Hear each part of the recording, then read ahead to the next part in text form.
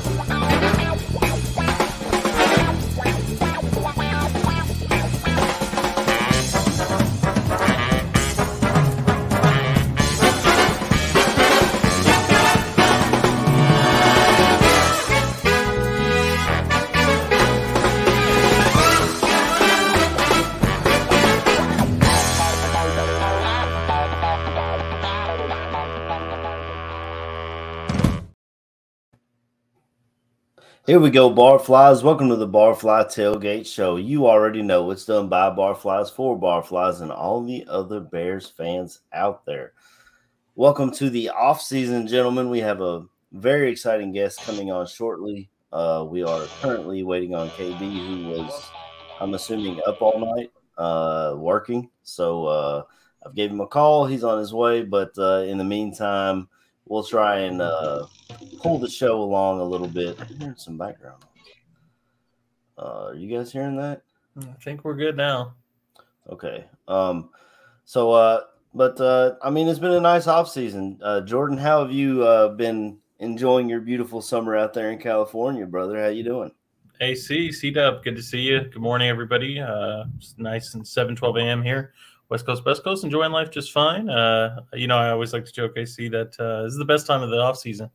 I don't want to say I think we're all anxious to have football back, but I think you know me. I usually go head first into draft season. Now that the draft's done, I'm like, all right, this is my time to get a little breather, spend some time with the wife, family, relax a little bit before we go back into full swing of things. Once training camp picks up, and all of a sudden you've got real discussions about player developments, injuries, preseason roster fits, who's going to make the final 53, rookie battles, position battles, who's on the fringe, who's got a roster spot secure. You have, stories like, Braxton Jones coming in, all of a sudden becoming a starter as a rookie, players of that sort. So we're kind of getting towards the heat of it, where it's like you're getting that last little bit of breath of freedom and liberty before you go full on football nerd again and dive back in. And so that's where I'm at. Yeah, absolutely, man. I feel you there. I've been doing the same thing. I was telling Chris before I hopped on, I haven't kept up with much Bears because I've just been enjoying my summer. We went down to Florida for a little bit, caught some big redfish and cooked those things up. That was good. I'm going to Chicago next month to see the Cubbies play. Hopefully they get a dub, which is nice. I've just been enjoying my summer, really. It's been really nice just spending time with the family. But, I'm still getting the breaking news of Bears stuff. I'll get all that kind of stuff. But if I'm not on here, I don't have any way to put out my thoughts on it. But I will say before we get started, I just heard a big clap of thunder. So if anyone hears it in the background, I apologize. There is a thunderstorm hitting here in Kentucky, and they're smacking us pretty hard. Hopefully my internet won't get knocked off or anything, and we'll be good to go with all that. Chris Watts, my brother from across the pond. How you been doing, man? How's your summer? And if you want to let the Barflies know a little bit about what's going on with you this year, that'd be fantastic.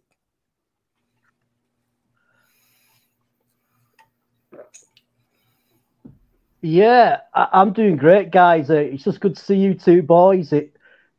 Sundays are always a drag for me when there's no shows to do with you guys and no football. I've been hit. I hate the off season, man. I've been even watching CFL football, Canadian football, XFL, USFL. I've been trying to get my football fix all the time, mate. So I'm glad that it's slowly creeping towards, like Jordan said, interesting period. We're just getting, towards proper training camp.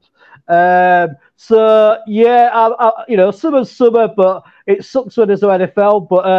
But the other good thing is that I have sorted out my trip to Chicago this year. It's on. I've got my air flights and tickets and all that. So that's absolutely awesome. I'm coming over on the 12th of October and leaving on the 23rd. And I'm going to go and see the Vikings and the Raiders game. And we've got the Bears Barroom meet up on the Saturday. So that's just going to be awesome. So I'm on a football drought. I just, like I said, I've been watching Canadian football and everything. So it can't come quick enough for me. But yeah, it's great to see you boys again. Yeah, man, it's exciting. I'm definitely glad we got everything worked out with you. For anyone who couldn't understand his accent a little bit there, Chris is coming to Chicago. He will be there for the Vikings game as well as the Raiders game.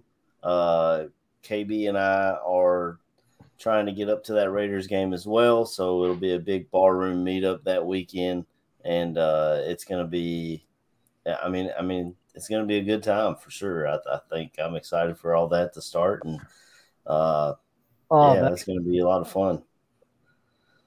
So we really didn't come back for draft, so I think I just like to quickly say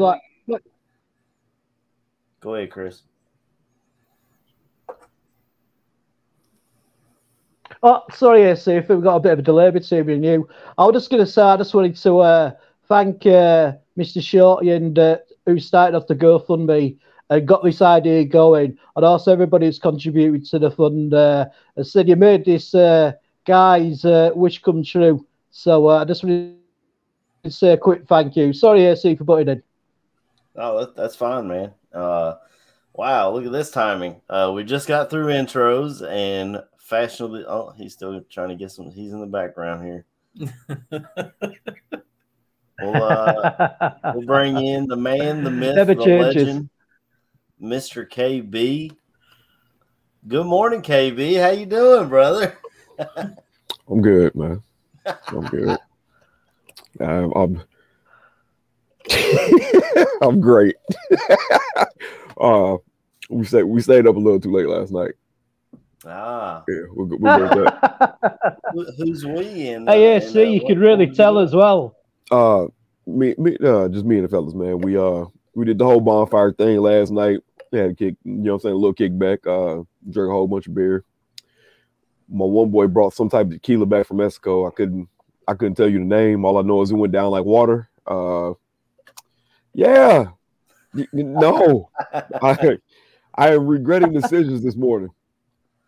Well, with tequila, it's not always about how well it goes down; it's how it comes back up. For me, anyway. Good thing is it didn't come back up, so we're doing okay on that front. We're definitely doing okay on that front, but just we're doing good. We're doing good. Well, that's good, man. I mean, we just went around and did our intros and talked about the summer and what we've all been doing. And Chris let everybody know that he's coming in for the Vikings game and the Raiders game, making his trip to Chicago. And okay, 2 games. Okay, yeah, okay, yeah. Getting greedy, man. Oh, the Alexa is going off. Hold on a second. Let me stand up. I ain't got no pants on. I'm playing.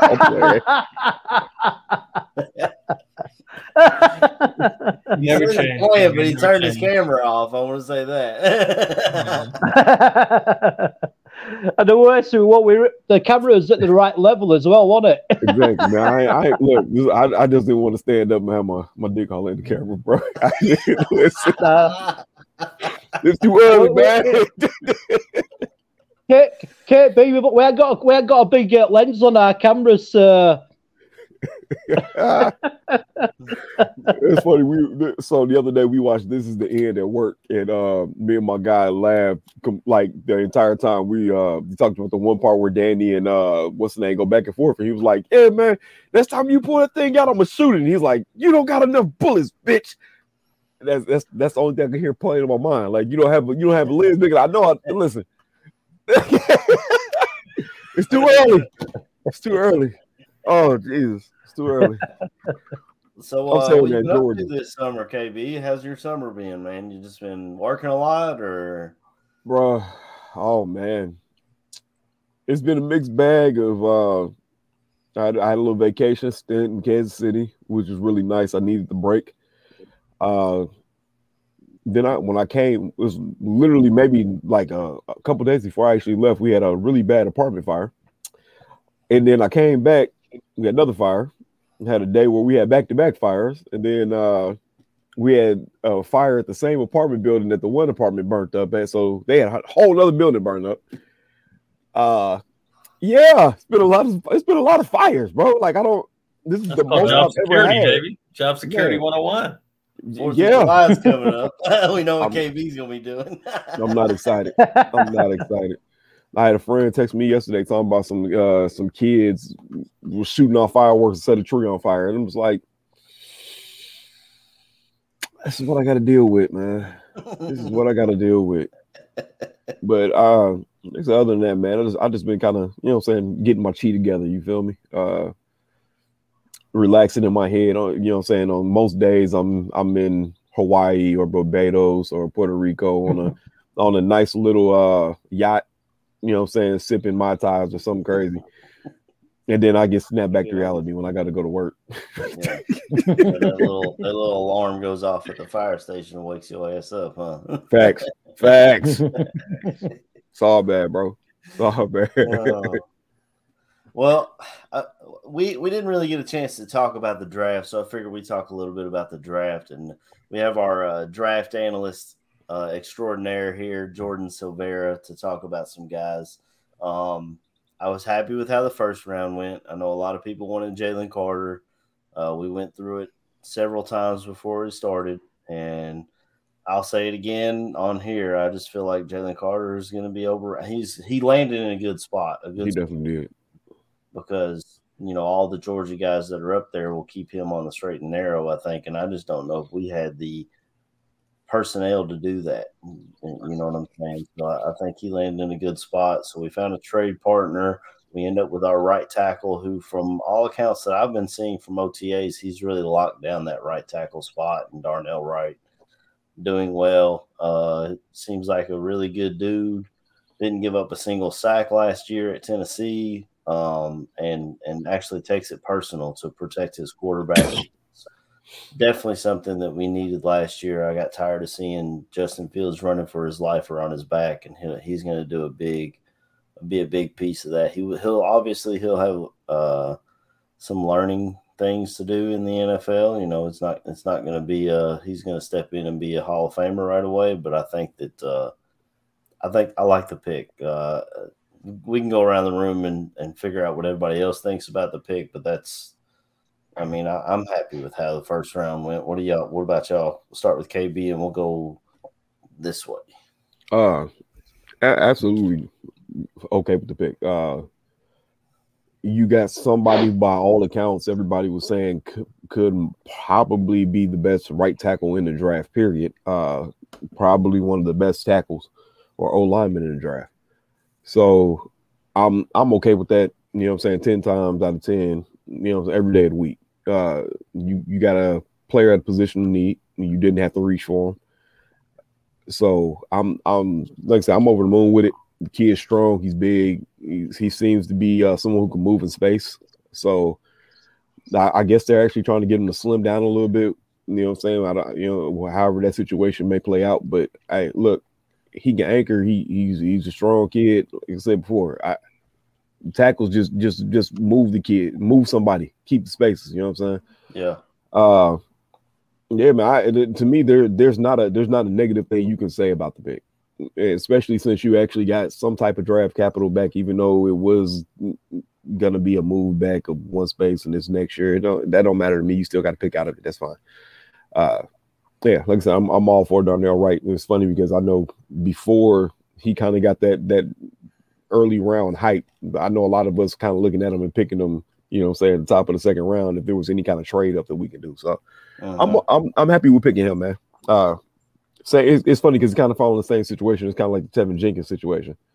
It's like, hey, y'all should take this dude. Oh, this person's on the board. We still end up taking Tevin Jenkins. So yeah, that's all I got on it, man. What about you, Jordan? What do you think of the pick?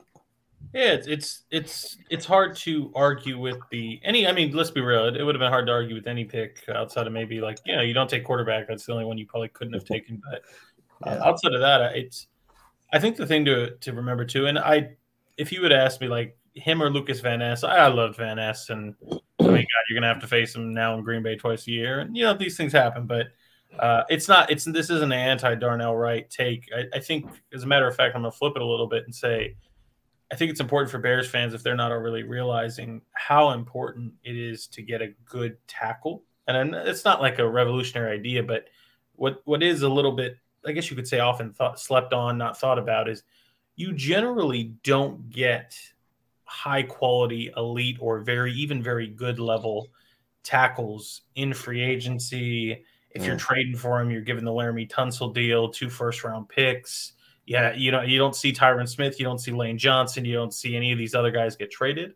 And when you do have an offensive tackle that hits the market, it's a Teron Armstead where the guy can't play a full season most times. So the reality is, for you to be able to tell yourself, and again, think about who these GMs are: assistant GM Ian Cunningham, GM Ryan Poles, former offensive lineman. If this is the guy that they've selected as, this is my guy, this is my offensive lineman, I have to co-sign that. And then, of course, AC, you let off with it. His tape at Tennessee last year was excellent. Coming over to play right tackle, where he looked a lot more natural than his left tackle tape. And even then, if you want to go back a year prior, it wasn't nearly as clean as his right tackle tape. But his left tackle tape was going against Travon Walker, amongst others. And he's a solid player, much more of a mauler, bigger body than I would have expected they'd go for, considering how much they like this. But he can move, and I think if they ask him to drop the weight, we're going to see what that looks like. That's probably my only hesitation at the moment is we're all talking about how dominant he was playing at 330, 340. Can he have the same anchor, have the same play strength if he's being asked to play at 315? And we're going to see what that looks like. What about you, Chris? How did you feel about the first pick? Yeah, I mean, I was very happy with the first pick, but obviously it was a position which we were desperate to fill, and obviously, it's just more the things I've heard, about him when he was being tested by the Bears, where like they really, really pushed him beyond what they usually would, and he never stopped. And I think he's got a great attitude, and I think we're going to have quite a nice sort of nasty right side of the line as well, because that Nate Davis looks like he could be quite a mauler as well in the run blocking. So yeah, it was a position what we were desperate for, and I was happy with the pick. Yeah, I'm glad you brought that up because I definitely wanted to talk about when the Bears went down there to work him out.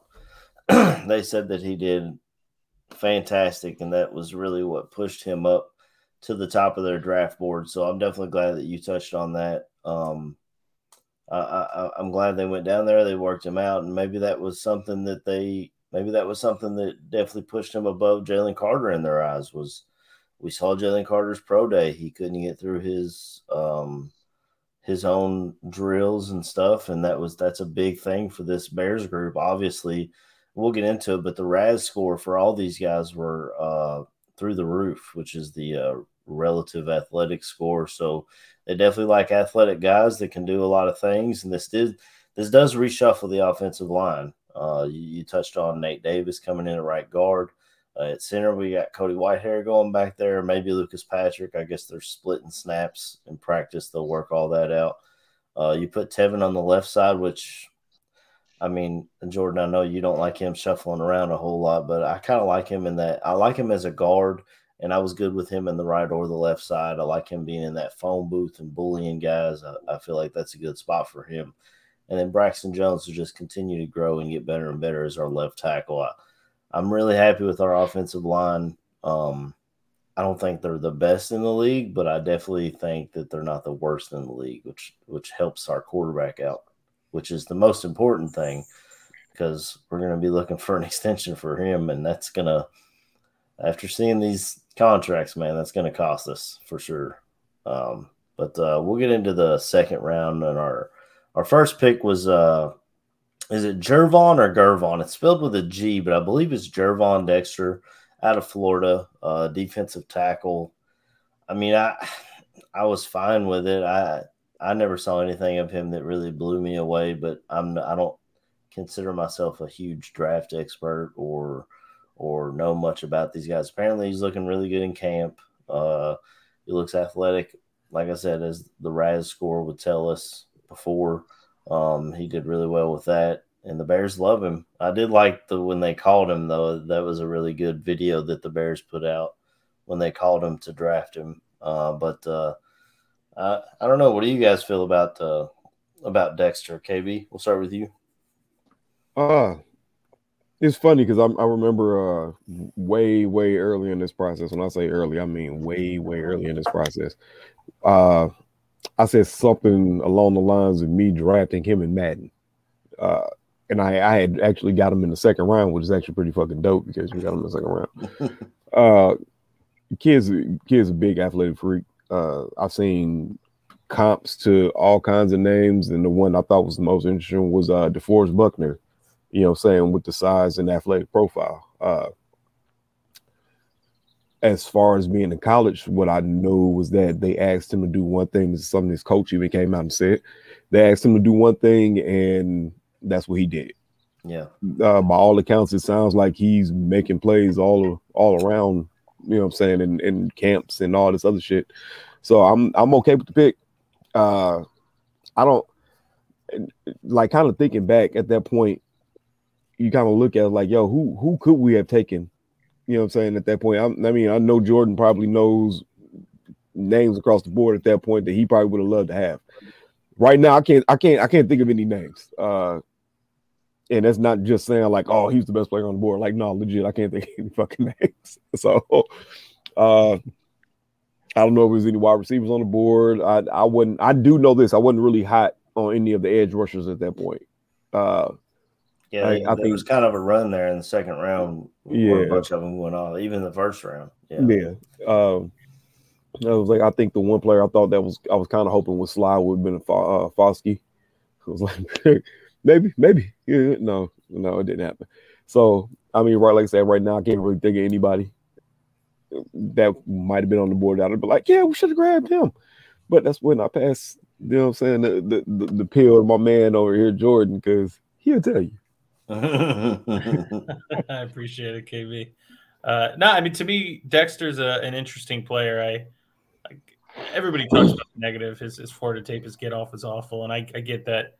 I'm not here to totally argue with the fact that I totally get he was in a gap and a half scheme where he was asked to read and react, which means you're expected to stand up your opposing offensive lineman, you know, essentially stab him, and then you're trying to read past the pads, and then you're trying to essentially fill a gap and a half, which is I may be responsible for this gap, but if I see the runner going the other way, I need to shuck or get off my block and get into the other gap. And that is what he was asked to play, and I understand that, but that has nothing to do with get off.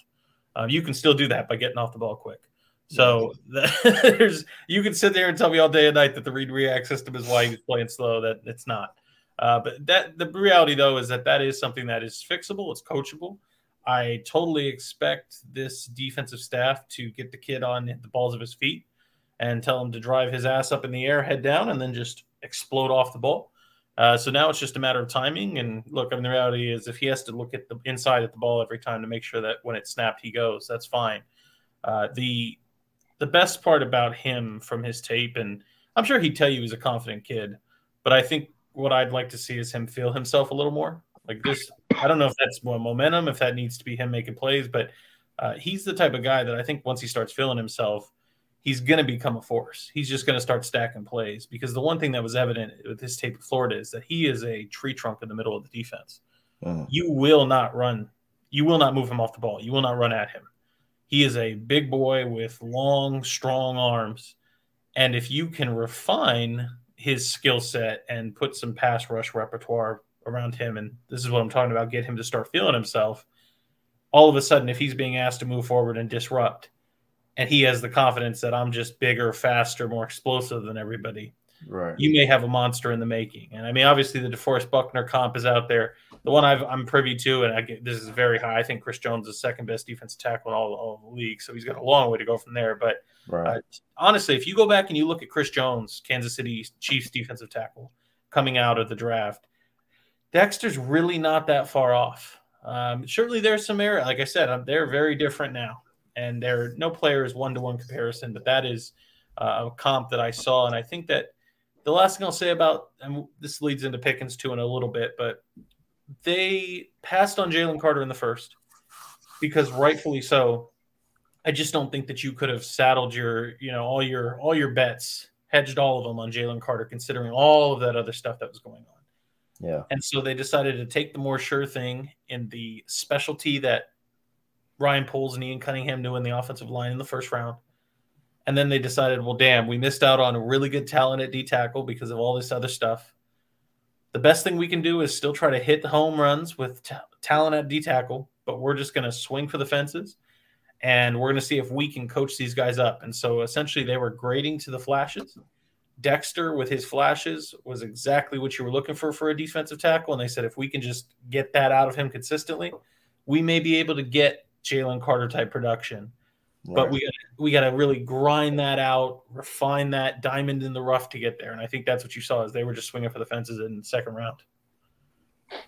Yeah, I agree. And I mean, having a defensive-minded head coach might help some. He'll be able to push him in the right direction, make sure his get off is in the right place. And I mean, we'll get into it a little later, but I mean, if it's not, they kind of double dipped in that position. So we'll see. Chris, what did you think of the second round pick, Dexter? I was happy with the pick. I mean, it was more for me that, we all know the defensive line was shocking last year. So for me, I were always looking through the draft that, offensive linemen and defensive linemen. And we definitely, I think with him and with KB's cousin in the middle and Pickens as well, it's going to we should be brilliant at run stopping, but hopefully as well we can get some pressure on the quarterback up the middle, because we all know that's the quickest way of getting the quarterbacks. Yeah, I'm very happy because I think really it's like everybody keeps saying that you need to build from the O line and the D line outwards, and teams like Philadelphia have sort of proven that works. So yeah, I was happy with the pick. Yeah, I was pretty happy with it overall as well. I mean, like I said, as far as defensive tackles in the draft, the big name was Jalen Carter. But other than that, it's kind of like, I mean, and everyone they pick in the second round, they're going to have question marks about. There's a reason why they're in the second round. The next pick that they drafted, they traded up to get Miami defensive back Tyreek Stevenson. This is a pick that I like a lot. He played at Georgia and then got homesick, so he transferred down to Miami. So he has the ability to play with the big boys. He just he needed a little bit of motivation and stuff in college, and apparently he's been doing really well in camp. I haven't heard for sure if he's outside and they're moving Kyler Gordon inside or what their plan is there, but keeping Kyler Gordon from jumping in and out, I think, is excellent that they covered that in the draft. And obviously they like him a lot because they traded up for him. A lot of people were upset about the Claypool trade, but the Steelers chose one of Jordan's guys, the defensive back out of Penn State there. So we still end up with a corner, and we get, a wide receiver that we hope works out as well. KB, you want to talk about Stevenson a little bit? I'll be a buck with you, man. I didn't really know much about Tyreek Stevenson at all. I know we looked all over things, bro. I don't think I really even paid attention from anybody really out of Miami. I was on the hype train for, you know what I'm saying, some of these bigger kids, the Cody Trices of the world. You know, we had the boy out of Iowa that you know what I'm saying, was bringing back white corners, you know. So Riley, I think is his name. Yeah, you know what I'm saying. I was like, man, hey, you know, get one of them. And then they traded up for this kid. You know what I'm saying, kind of putting on some of his tape and seeing some of the breakdowns that people have talked about. He's a bigger, you know what I'm saying, on the bigger side. I'm gonna say he's a bigger kid. I think he's like what, 6'1", maybe. I think that's the height I saw. You know what I'm saying? He's got the speed, he's got the instincts. What I do like is that he kind of plays with that kind of like that cocky edge almost. You know what I'm saying? Like, hey, I can do this, and I do this. This is me. You know what I'm saying? So I like that. I remember when he first got drafted, I heard people talking about he would be more of a corner, slot corner because his tackling ability. But kind of just looking at it, nah, bro, that ain't it. A lot of folks saying he's playing outside of camp. A lot of people are also saying that he already won the damn job. I don't know, but if the kid if he's good, you got Jalen Johnson, we know he's good, and you got Kyler, he started to come into his own. I'm okay with it. So yeah, man, I was, you know what I'm saying, at that point I was okay with the pick. I understood why you do need to find somebody else, and they didn't bring anybody else in. So if they thought that highly of the kid to come up and get him, then you got to trust the process. You got to trust Poles and his scouting. So that's pretty much all I got about Tyreek Stevens. Yeah, that's about it. Well, I'm sure Jordan's got a couple of things he can say about him. Oh yeah, Bellissimo in the chat just before we get into Jordan's breakdown of this pick. He says Tyreek Stevenson has this thing about him. He wants to ruin this guy's day. Great and press man, physical, wants to light people up, and got a lot better in zone last year, which that's just music to my ears. I love a big physical corner that's going to get after guys and make them work for every yard they get. And in our division, man, when you got Justin Jefferson on the other side of Minnesota, you know, you got to make them work for it. You know what I'm saying? So I'm happy with that. Jordan, go ahead. Yeah, I think Bear Lissimo did a great job here, kind of explaining the short summary about how I even feel about Tyreek. It's good scout report there. To me, the thing that stands out about Tyreek is he is just a competitive freak by nature. It's exactly what George is talking about here. Wants to ruin his guy's day. He's a compete guy, which is he's always trying to break up the ball on contact, fight at the catch point to break up the pass. He will stick his grill into your chest and make sure that you are not moving off the line. And I anticipate that. I see Bears here talking about both the corners they draft are very good. Yeah, Terrell Smith's just a great player too, and the fifth was nuts. But really, I think the interesting part is it's not that they're a 1-to-1, but Tyreek Stevenson has got a lot of the same Jalen Johnson traits to his game, which is the way I felt about Jalen Johnson coming out was that he's not necessarily spectacular in any one department. He's not the biggest corner, not the smallest either, but he's, good enough size, not a burner, doesn't have the quickest feet, but not going to get, toasted out there unless you're going against a Deshaun Jackson or one of Tyreek Hill, but he's got good enough speed. And so really, I think what they're hoping to do, and AC, you talked about where's Kyler going to go, and Kyler Gordon's going to end up playing the slot for this team, but I don't know if I agree with that I didn't like it last year. I don't know if I'm going to like it this year, but he'll sink or swim by that. And it's that kid's career on the line, not mine. So with that being said, I think that the Tyreek Stevenson, Jalen Johnson comparison is that they're going to sit there and be kind of just these outside brawlers. And this defense wants to play cover 2. So I want you to jam your man at the line. And then to Bear's earlier comment about Tyreek Stevenson needing to play zone a little better, and he started playing it better last year, is they've just got to teach him route distribution, route concepts, make sure that he's dropping to the right depth after he gets his hands and just bullies the hell out of a receiver at the line. And then allow that cover 2 to work well, where hopefully with multiple waves of rushers on that front 4, they can create pressure. And with eyes on the quarterback, because you're pressing and then reading the quarterback, you can jump a few passes. Yeah. Well, we definitely need some turnovers. I don't know what his production was like in college with turnovers, but I would definitely like to get the ball back in our offense's hands a few more times. So you go with corner on that. Chris, did you have anything to say with Stevenson here? I mean, it was definitely a position which I'm glad we drafted quite high up, really, because I know we got Jalen Johnson, but I just don't think we had any depth at all, really. Right. And I feel I don't know about I'm a bit like with Jordan about Kyler Gordon. Really, I think he's still got a lot to learn, but maybe him sort of being kept in one position if he's put inside will help him develop. But yeah, it just sounds like a Chicago Bear player. You know what I mean? And I'm just hoping with the improvement we've got on the defensive line and the linebackers that we can sort of, start having this monster in the midway sort of sensation against our defense and actually make opposing offenses scared to players.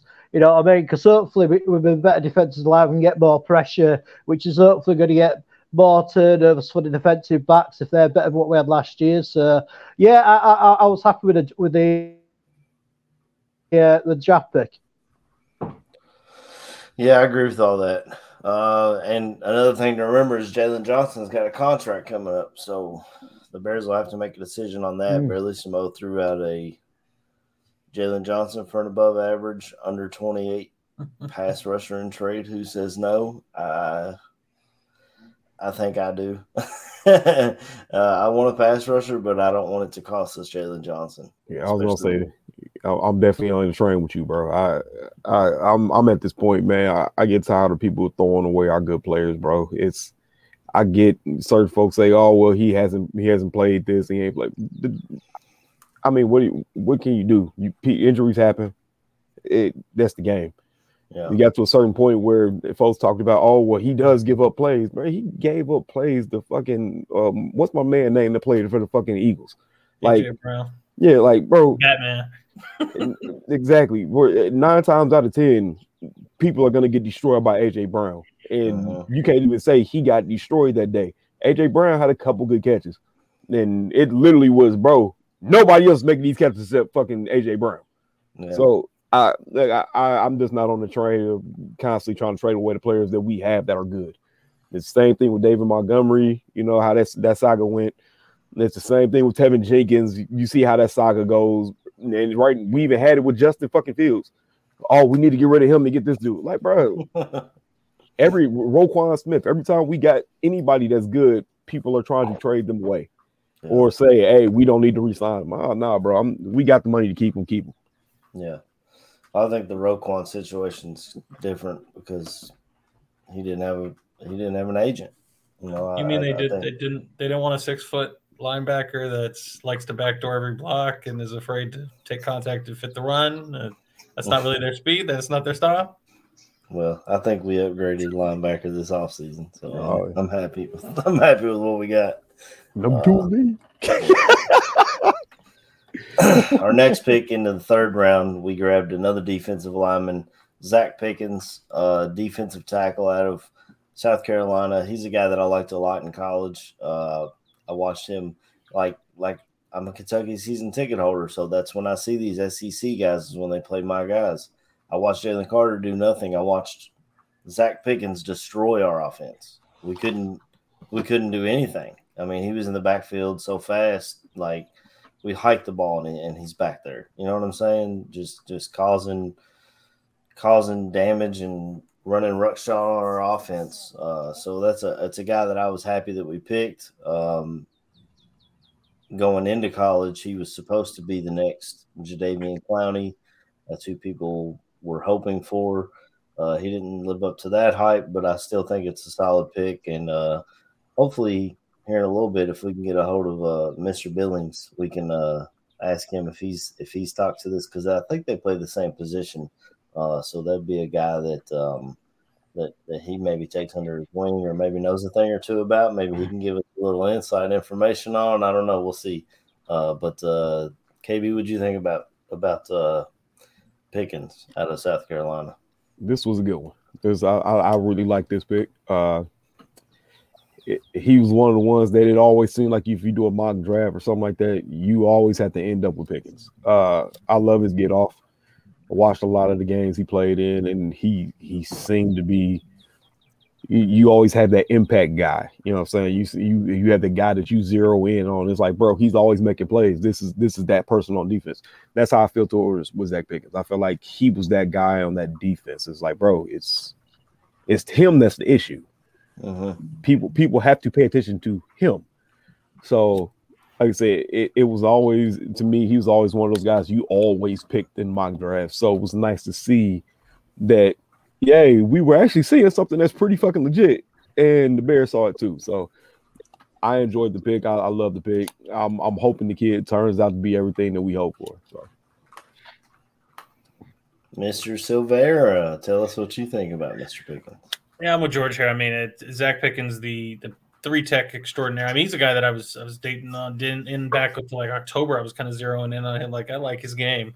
He's got his problem is he can't hold up against the run at the moment, which is fine because we got a big boy named Andrew Billings that's going to be joining us soon. That I think he and the tree trunk that we just talked about with Ron Dexter are going to be there on early downs, and that's not me down. I actually like the Pickens selection a lot more than I did the Dexter one personally. Yeah. But essentially, to me, I think that this is what Bears fans should realize too: is this defensive line, whether it's back in 2001, 2002, since that's what we're trying to recreate, or now currently, you want to have waves of defensive linemen.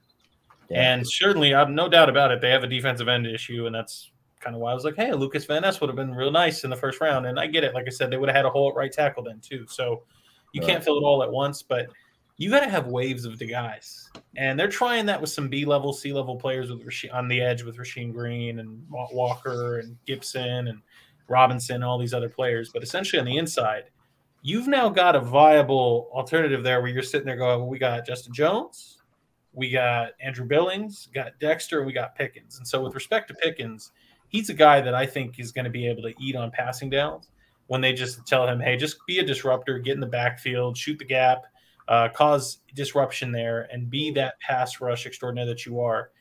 I don't even know if the kid's ever necessarily going to all of a sudden get a tree trunks of legs and all of a sudden hold up in the run, but I think that he can do a little bit of it. Like I said, I had a rep at where Emil Ekiyor, the left guard out of Alabama, he held stout in the run, essentially hump moved him and got off and made a tackle. So I think he can do it, but there's certainly some questions on tape when it came to run defense. He was getting pushed off the ball a little bit. The last thing I'll say about that, though, is when you're talking about that South Carolina defense and especially that front, he was the only guy.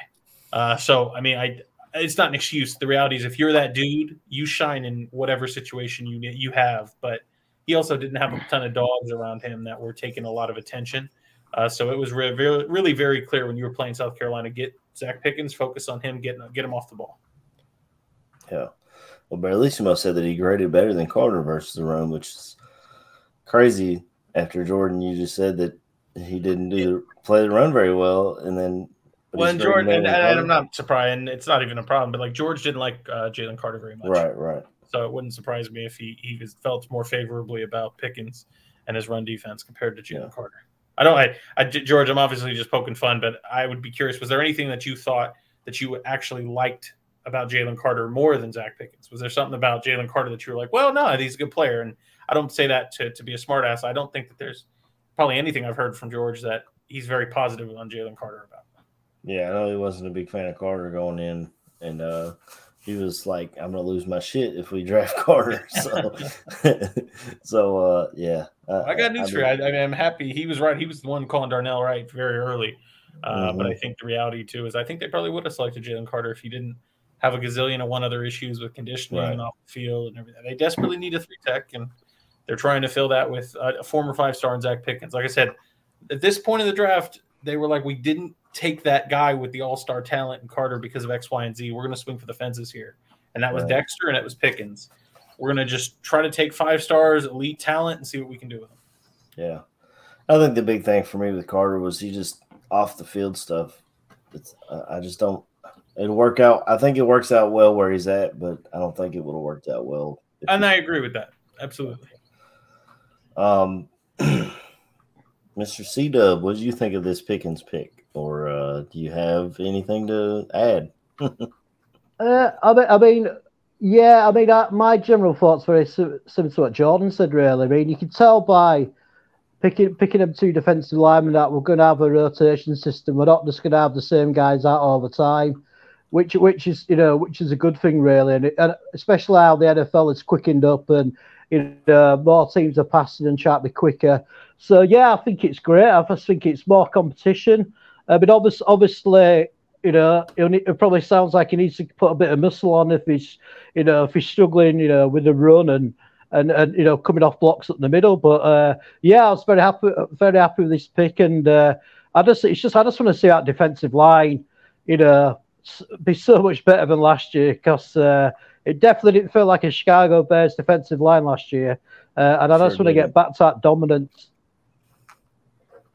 Yeah, you're absolutely right. It didn't feel like a Bears defense last year. I feel like we had Sanborn and not a whole lot else. I mean, you had Jalen Johnson some games. We lost Bojack in the back for most of the year, which hurt. I mean, I think Brisker is going to be really good. I've already bought his jersey. I'm a big fan of him. But, overall, the Bears defense didn't look like a Bears defense last year. And I definitely think Poles and company have invested to try and at least be pretty good. You know what I mean? I don't think we're going to be like a top 10 defense or anything like that, but they definitely have invested money in draft picks into trying to fix the defense, which was a huge problem last year. But I'll tell you what real quick. Like, I'm very excited at the idea of third down, passing down, where they bump DeMarcus Walker inside at defensive tackle and then bring in the Zach Pickens. And those 2 guys are expected. And again, we're not talking 3rd and 3. We're talking about, hey, it's 3rd and 9. They're passing here. And all of a sudden you're telling Zach Pickens and DeMarcus Walker inside at your defensive tackles to sit there and just cause disruption. And then you can have whoever else you want on the outside, Rasheem Green and Travis Gibson or DeMarcus Robinson. But I think that the idea on a passing down of getting disruption and trying to get some pass rush with a guy like DeMarcus Walker, who's shown that inside versatility, and Zach Pickens, who I think that part of his game is not the issue at the moment. So I think the idea of watching those 2 play collectively on third down, a passing situation, is what I'm looking forward to. Yeah, kind of a NASCAR package, I think is what they call that, when they put all those fast guys in there. They just say, let's go swarm and attack, fellas. And yeah, that'd be fun to see. Hopefully Travis Gibson can get back on the right track. If he wants a contract extension, he's going to have to. So, to try and help fix the offense a little bit, their next pick, they drafted Roschon Johnson out of Texas. He was the backup for, well, not really a backup. They kind of split. But the big name out of Texas was their running back that went to Atlanta in the top 10. But I like everything I've seen out of Roschon Johnson. He runs with power and he has speed. He has catching ability. Hell, the guy can even throw the ball. He was like their Wildcat quarterback at Texas. So I feel like he does a whole lot and he can do a lot and really brings a lot to this running back room. I'm a big fan of this pick. I was a big fan of this pick when they drafted him. I mean, I don't know the downside. I don't know how well of a blocker he is, I guess. But he's a big dude, so I'm assuming he can block pretty well.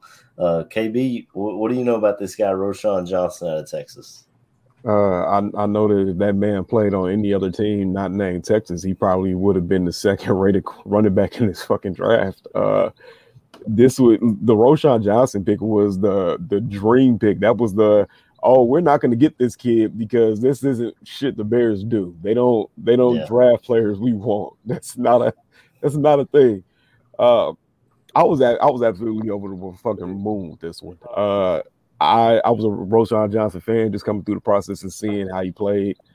And it was games where you sit there and you look, just kind of watching the tape, and you're like, Texas, they have 1 running back, or is it 2? Because right, you can kind of tell a certain difference in styles of running, but yeah, they were just killing people, and he was a part of that. Like he's a no nonsense runner, bro. You up the field, he's fucking breaking tackles left and right. He's a big kid.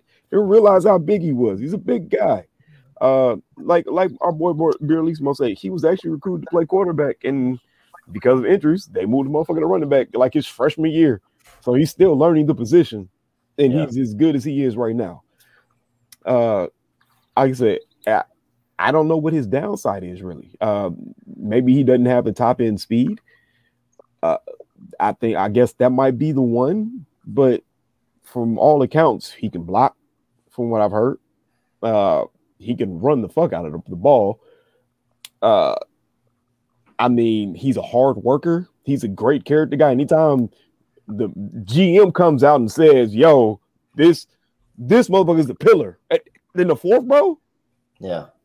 And Bijan Robinson even spoke about him at the combine. Talked about Roschon Johnson. He's quote unquote my backup, but that he's a leader on this team. He did so many things off the field there in Texas. I know former ballroom analytics person Peggy Kaczynski, her son works down there in Texas. I was actually listening to ESPN 1000 that morning, trying to keep up with the draft picks, and she called her son up, and he came on and talked a lot about Roschon Johnson. That was a pretty good interview. If anyone is interested to go back and hear what that guy brought to Texas from a guy who's at Texas and does stuff with their sports programs down there, that was a good interview. But yeah, I definitely I'm glad you brought up his off the field stuff, because I mean, he's a beast on the field, but his off the field stuff is going to make Bears fans love him even more. You know what I mean? I mean, they love those guys that go out there and work with the community, and I think he's going to be a big part of that. Jordan, please tell us some more about Roschon Johnson. Were you a fan of this, or my favorite pick in the class? And I was actually live on Barroom when the selection happened, and I lost my shit and started screaming because I was just so happy about it. I'm a sucker for running backs. I love running backs. I value running backs. First guy to sit there and tell you they all need to be paid. And I mean, at the top, we were saying like, oh, was he a backup or was he split and carry? He was a backup. Let's be very clear, but he was a backup to, I don't know, the guy ahead of him, I comped to Curtis Martin coming out, that type of level of player. So I think that to KB's point, if he had a chance at any other program, he would have been seen in a lot better of a light. And I think that's all ultimately, to be quite frank, I don't think that the Bears needed him, but I think that they sat there and looked at the board and said, I don't know how we can watch this guy here and not take him, because he was my RB3 in the class. And I know everybody loved Gibbs. I'm fine on Gibbs. To me, it was Bijan, and then I loved me some Zach Charbonnet, who went to the Seahawks in the second round. But right after that, it was Roschon. And to get Roschon in the fourth, I mean, my guy, Matt Saldivari, call him Matt Saldivari. My God, it's early. Nick Saldivari from Old Dominion went first pick in the fourth round to the Saints. That's who the Bears moved out of. And I was like, shucks, that's a good player. But it totally felt redeemed when they got Roschon. Roschon's a guy that I've comped him to DeMarco Murray. I know that that's probably not popular to a lot of people, but I put a thread out on Twitter shortly after the draft comparing them both, and I see a lot of DeMarco Murray to his game. I think that he does everything really well. If he lacks in one area, it's top end speed. But I think that really outside of that, and this isn't because let me put it this way. David Montgomery was a great running back, and the one thing that he lacked on was top end speed. And it was very evident. I mean, whether it was that Rams run to open the season 2 seasons ago, Justin Brookfield's rookie year, where it's 67 yards, but you can't close the deal, I know everybody will talk about that Texans run where he went 80 yards out the gate, but his problem is he never could get up to speed. And to me, when you look at the Roschon Johnson tape, by no means is he a burner, but he can find a way to always, once he gets some leg room, some room to operate, he's kind of got that Derrick Henry to him. I'm not calling him Derrick Henry. Let me be very clear. But Derrick Henry's a guy that I've often said is so big that if he doesn't get to build up steam, he doesn't actually have all of that power and that, I guess you could say, destruction that he causes when he runs the ball. Roschon Johnson is very much the same way, where if he gets those legs churning and gets some momentum, good luck. If there's one thing I don't like about the kid, and it's I like the style of play. I just worry about the longevity. Is he just takes too many hits. Yeah, it's almost like the kid loves the contact, and I appreciate it.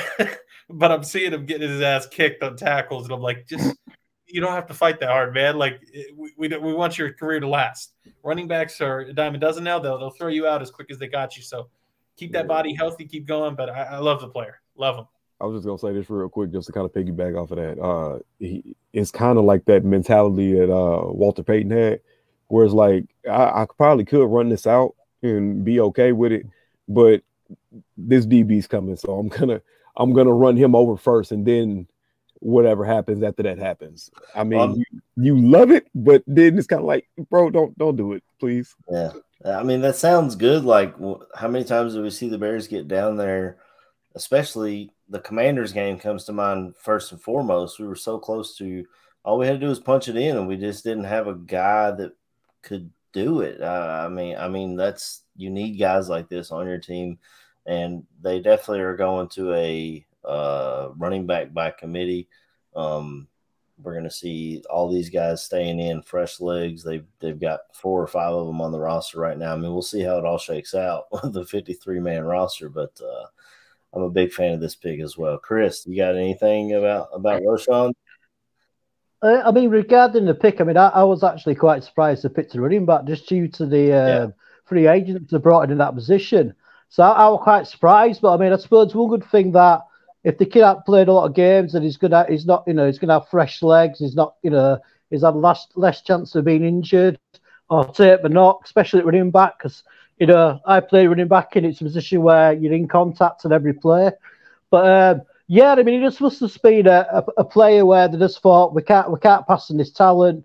It must have just been up on the board, and I always think more competition is always a good thing. But yeah, I was really surprised I took a running back. That one threw me quite a bit. But that running back room is absolutely full of talent now. So it's going to be interesting to see who makes the squad and who's the starting running back on day one. Yeah.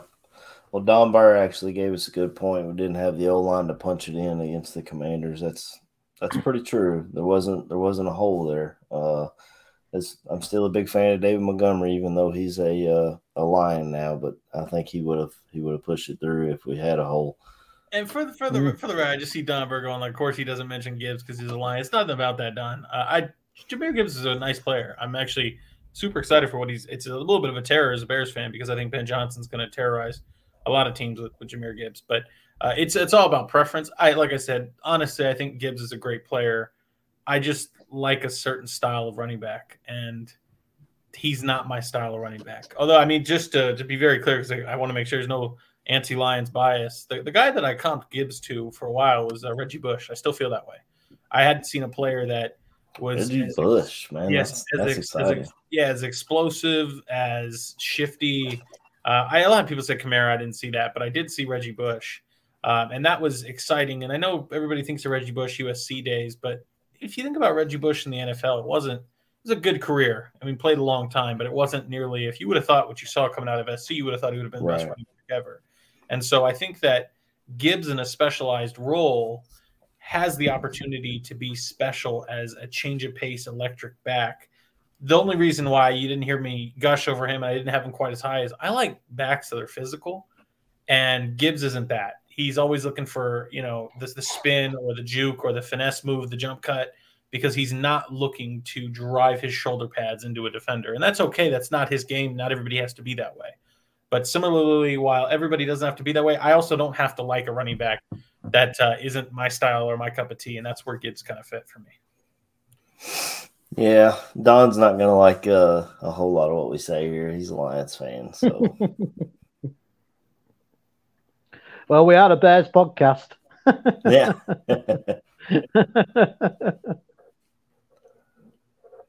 KB, there's somebody backstage. You're muted. Man, you know what? Because you know what I'm saying? Y'all know I love the man. You know how big of a deal the whole situation was that ended up transpiring that got him here. But it's also a guy who, like I said, it's a lot of times I love to pass shit to because he's so knowledgeable. So Jordan, hey bro, hey, I will let you do your thing on this one, man. Go ahead and introduce our guest here, Jordan. Bro. Oh, you want me to introduce the guy that I just absolutely love? Yes, Big sir. Andrew Billings, my guy that I thought should have been a first rounder coming out of Baylor, is a top 40 prospect and is going to play honestly, I think starting one tech for this defense, and I'm excited to learn what he thought about OTAs with his staff. And Andrew, why don't you come on in and tell us about, is this, you got your track shoes on? Does Coach Flus working you hard and getting you in shape to play that one tech for this defense? Oh, yeah. Yeah. Oh, yeah, we're working hard. How we doing? Good morning, brother. Good morning. How y'all doing? Hey, you know he's working hard. We got that car hard on. I see you, big dog. That's right. Hey, man, I just want to say this man here, bro, one of the hardest working men I know, man. One of the greatest men I know, man. The stuff that he does, the charity work he does, the camps he holds back home, man. Listen, that boy Andrew Billings, man, that's a dog right there, man. And he's like I said, one of the best people I know. So what's going on, cuz? What's up? Appreciate that, man. Appreciate that. So I know the first thing on everybody's mind, all right, because we did the whole Family Guy, you know what I'm saying, routine on you with the, you know what I'm saying, one person will say one thing and smoke in the back, you know what I'm saying. So when did the Chicago thing happen, man? How long did we know? I mean, everybody knew about Chicago probably as soon as I did, to be honest with you. Okay. But it's truly it's a great opportunity to play again. And now I'm on a team that has a rich history, and my family, all my family members love Chicago. I've always liked Chicago, so I was just, I was thinking about it the other day, like just actually, it's nice to be somewhere that you used to watch as a kid. Yeah. Like, and I used to watch be playing in the house and stuff. Like, and I've always just liked football, but just having a team that has a little history with your heart. So. Yeah, and we got a lot of history of defense, man. We love our defense in Chicago, so to come in and help us revamp this defensive line is really exciting. And I don't want to say that our recruiting kind of pulled you this way, but I'm gonna say our recruiting pulled you this way, and we appreciate you being a Chicago Bear, brother. Definitely welcome to Chicago. I jumped out my bed the morning I was like, I know a Chicago Bear. I was pumped, dude. It's like I said, man. It's one thing when you have a team and then all of a sudden you have something that's more of a rooting interest that becomes invested in it.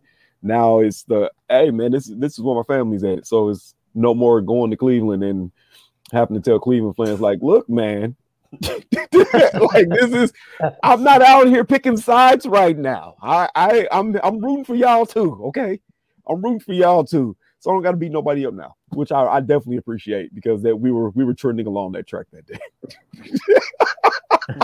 That's true. So how's your off season going, Andrew?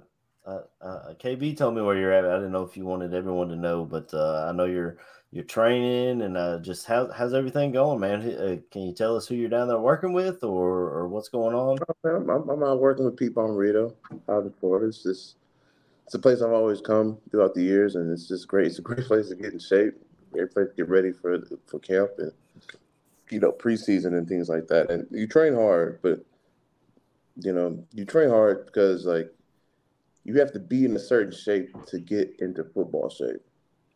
Like, you just can't walk up into camp and stuff and just get in football shape there. It's very hard to do. So I'm sorry, trying to get in shape enough that I can get into football shape safely.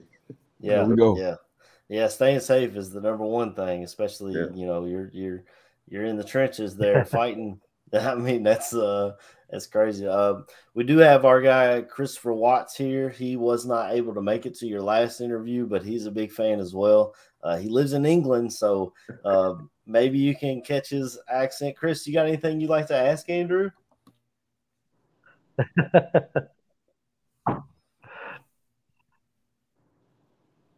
Yeah, Andrew, I hope you can understand my accent. I've got I've got like a Yorkshire English accent, so I hope you understand what I'm saying. But it's just such an honour to meet you, and I'm so sort of glad you're spending time with us, because you're the first NFL player I've ever spoken to, and it's even better that you're a Chicago Bears. So welcome to the Bears, mate, and I hope that you have a fantastic training camp, and and you're ready for the season. So it's an absolute blast meeting you, mate, and bear down to you, brother. Bear down to you, mate. All right, bear down. Nice to meet you, all the way from England. Yeah, Chris is actually coming in later in October. He's going to be in Chicago for the game against the Vikings and the game against the Raiders. So it's pretty exciting times here at the bar room, getting our guy all the way across the pond and getting all that worked out.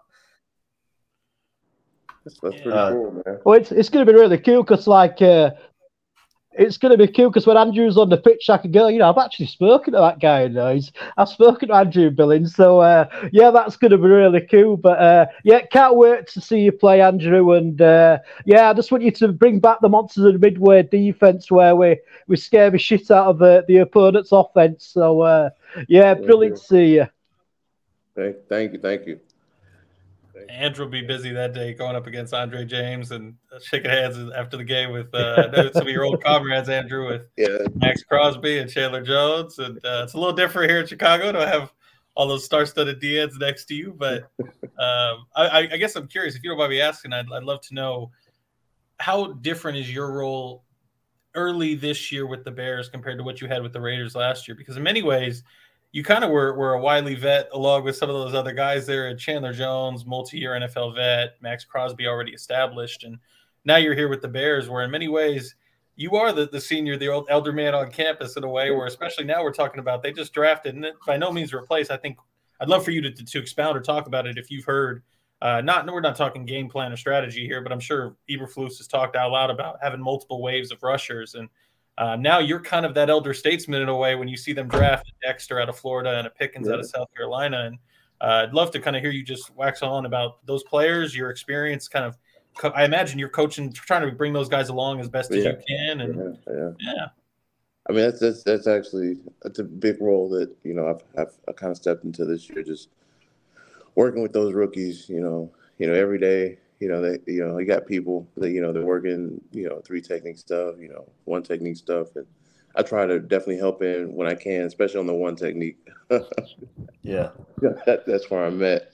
And, they're big boys. I mean, they're built different. So I have to, really watch, what I say, because I play things a little differently because, I'm short and, I have a little different bit of leverage, but, I'm sitting there, it's kind of interesting. It's the first year I've really, really, took the time to watch them, and it's actually been pretty fun. I mean, they come to me a lot and ask me questions, and it's fun to help them and just see them develop. It's kind of amazing, really, because I'm going on my 8th year in the NFL, and this is these guys, first year, and hopefully, I'll be long gone, retired, and be able to watch them play.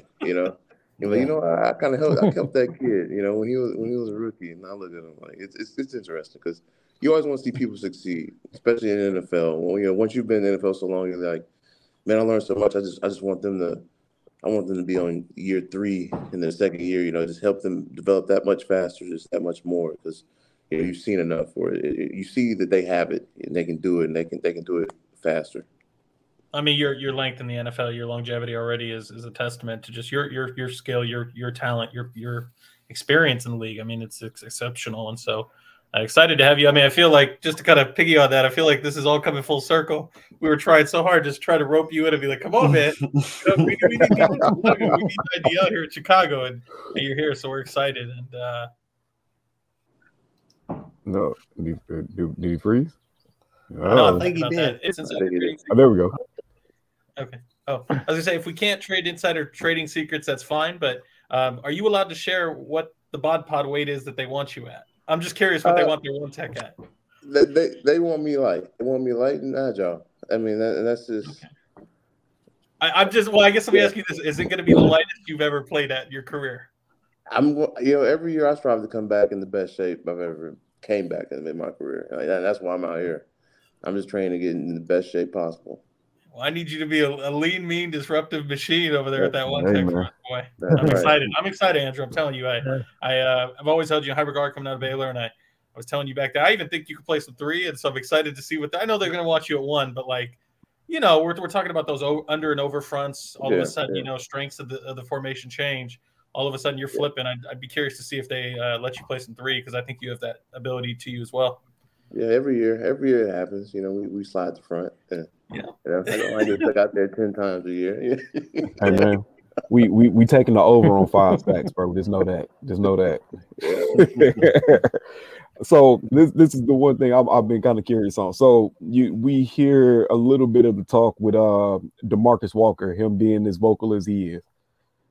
What type of guy is he? What, you know what I'm saying? What have you seen? Do you get the leadership qualities from him? You know what I'm saying? Things of that nature. What are we getting out of DeMarcus Walker? Man, you know, he's a huge leader on the field, but even off the field, like, you know, he's a vocal guy on the field. Like when he steps on the field, he kind of, you know, he flips the switch. You know, he's more vocal. But man, off the field, you can sit right down with him, have a one-on-one conversation.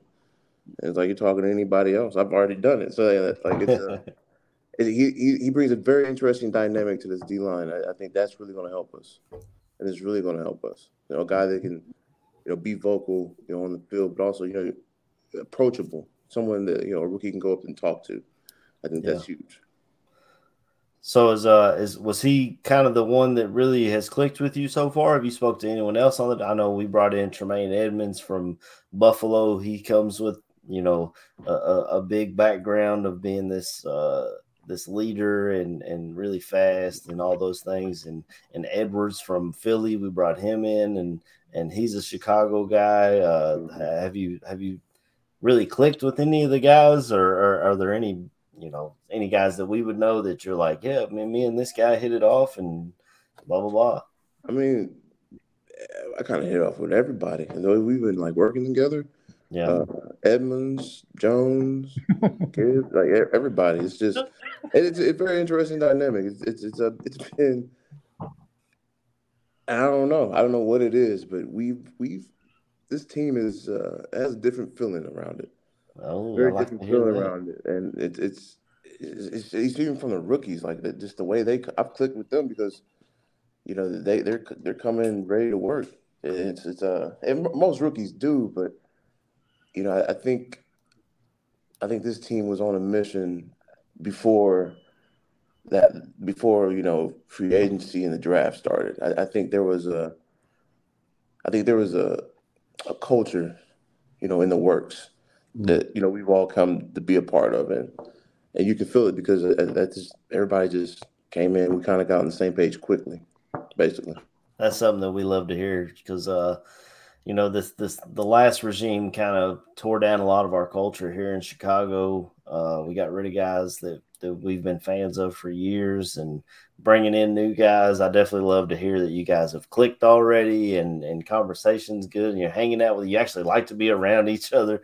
I mean, I'm sure there's some locker rooms in the NFL where they're like, yeah, I mean, I work with this guy on Sundays, but I don't talk to his ass any other time. That's huge. That's very huge, man. Yeah, and we do actually. We hang out outside of the locker room, off the field. You know. So helps a lot. I know when you were in Chicago, it was for OTAs, and you guys were working a lot. Have you been able to take any of the cuisine in locally? When I go to Chicago, I'm watching ball games and I'm eating. So I like to hear what some of the players, where they like to go to eat, what kind of stuff they like to eat. Have you found anywhere like that? I've been around a little bit. I went to Eddie Merlot's. I've been to what is that? It's another restaurant. It's a pizza spot. That narrows it down. Right. That really help. But we're not talking about the big ones, right? Lumonati's. No. Yeah, it's not a big one. But we've actually used the train. You know, get downtown. It's actually a lot easier when you start to learn how to use the train. It is. It makes life a lot more bearable. Like that. That's awesome. Yeah, I know whenever we go to Chicago, our favorite pizza place is Rilio's in Homewood. We hit that place up, and it's excellent food. It really is. Andrew, I'd be remiss if I didn't ask, and believe me, I understand very clearly that defense is your game, and so to ask you about the offense is a little bit out of left field. But and I don't expect you to give him any negative report, but just in your experience of dealing with different quarterbacks throughout the league, what have you seen from Justin Fields thus far? And I know it's just been OTAs, but right.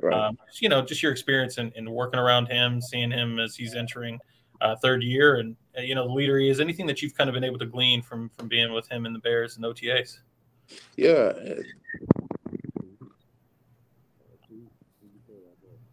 Oh, we lost your audio. I think your mic cut. Yeah, it's just muffled. It's really, it's like really muffled. Yeah. Can you hear me better now? It's a little better, but it's still muffled. How about now? Better. Perfect. Okay. All right.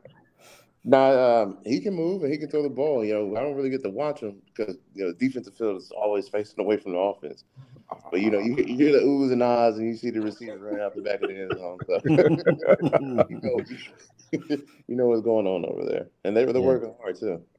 It's good. It's definitely good. So, has there been one rookie? You know what I'm saying? Because so we gotta shift this a little bit. Has there been one rookie that has really impressed you?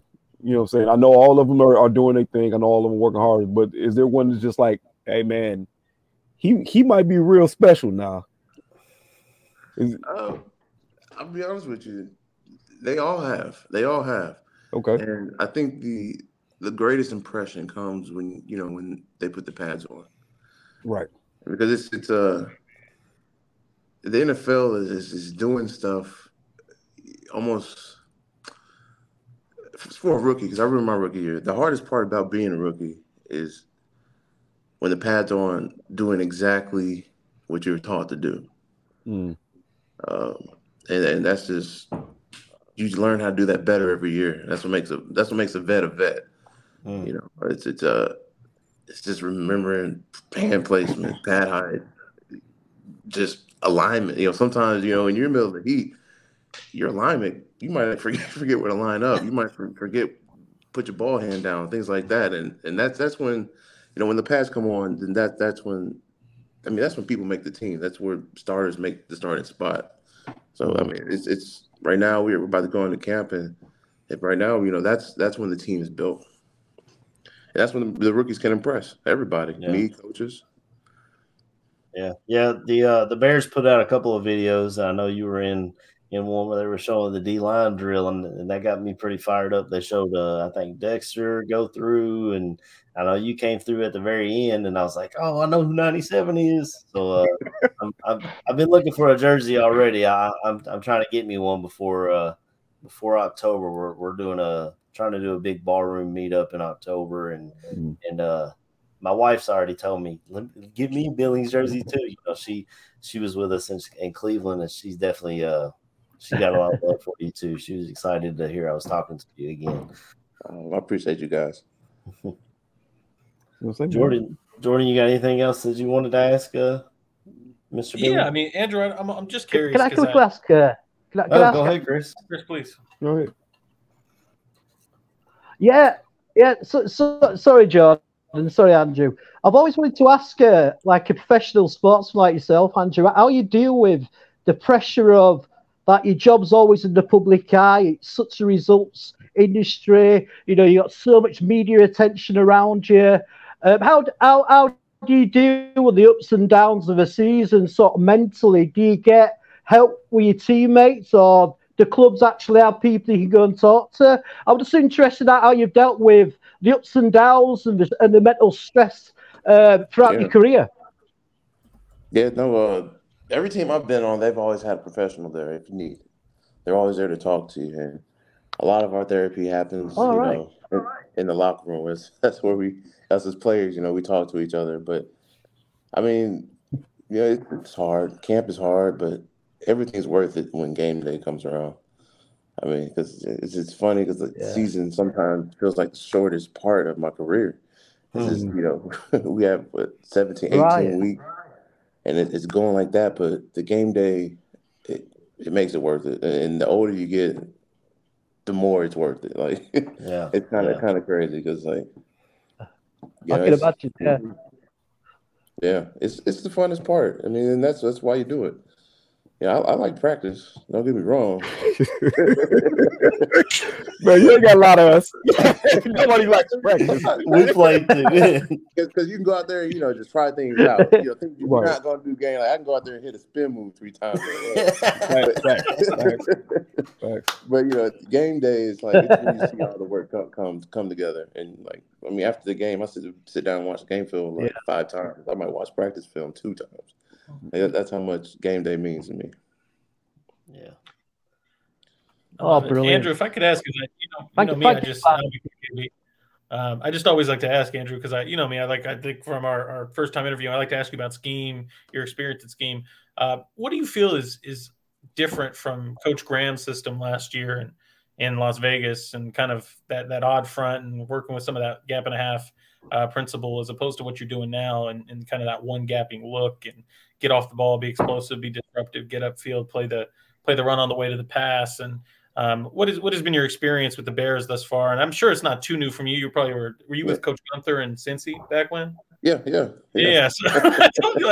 So I'm like, okay, it's probably back to that Coach Gunther feel. But I mean, just anything that you could kind of expound on your feelings in Bears OTAs. And I guess I'm curious too about the conditioning. Are you feeling like Bears practice is one of the heaviest conditions you've ever felt? Because that's one of the things that we hear as fans is that practices are the most grueling that you've seen. Get your track shoes on, get running, get ready. So could you just talk about that?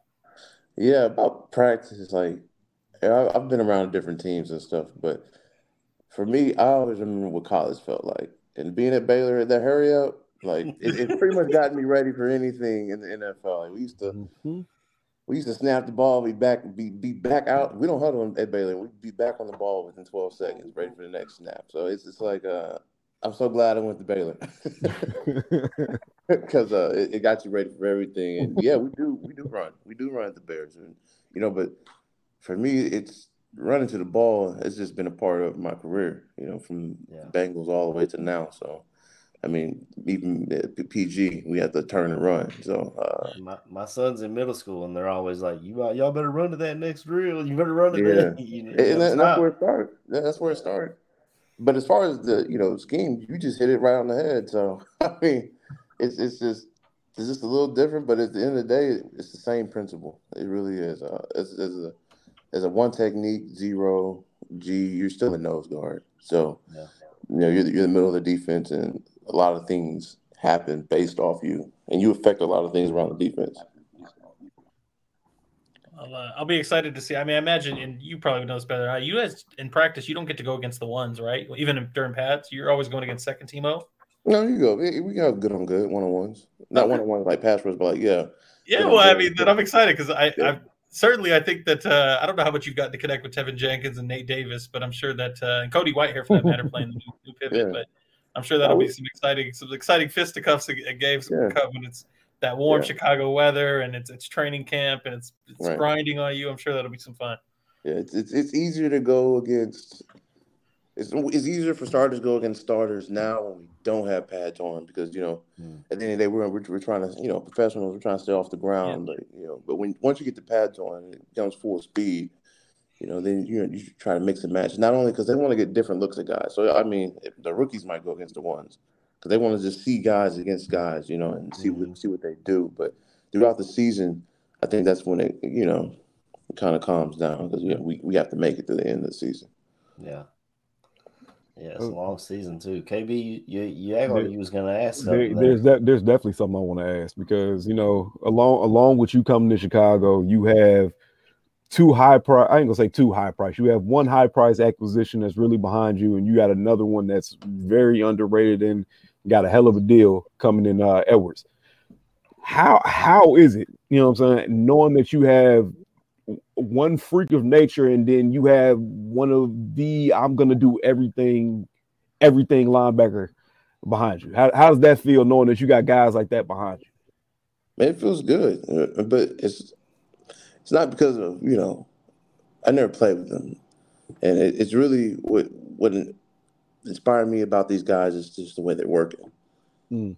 And I know that's going to carry on throughout the years, and that's what I'm looking for. For these big name guys who have a lot of pressure on their shoulders. Because, I mean, come on, that's what they're here to change this defense, and Right. that's what they're going to do. But to see them working as hard as they do, I mean, that's really what it kind of keeps everybody working.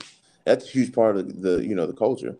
It's just everybody's working no matter who they are, and that's what they mean to everybody. When younger guys, older guys, and just whoever looks at somebody like that and sees them working, I mean, that's just like, okay, that's what we're doing. That's where we're going, and then that's where we go. I was gonna say, man, we first thing we was like, man, we got my cousin in the middle, man. That's a big body. He gonna eat up some blocks. So you gonna have these guys coming downhill. You know what I'm saying? Oh, yeah. Racking up some of these tackles, man. So, hey, PFS got us ranked number 2 in the league now. Number 2. So yeah, that's good to hear, man. It's nice. It's refreshing to hear that the work is actually meeting what the demand is. It's Right. Hey, they coming in and they're busting their ass. They're working just as hard as the lowest man who might be on the roster. You know what I'm saying? That's what everybody wants to hear. That's what we want to know, because that breeds success. So, Yeah. man, I'm loving it, man. Look, this is the deepest we've gotten. You feel me? It's like, hey, man, look, we know the outside. We got folks that go to training camps, but nah, man, you in the trenches with this, man. You are there. So it's wonderful feeling, man. It's wonderful feeling.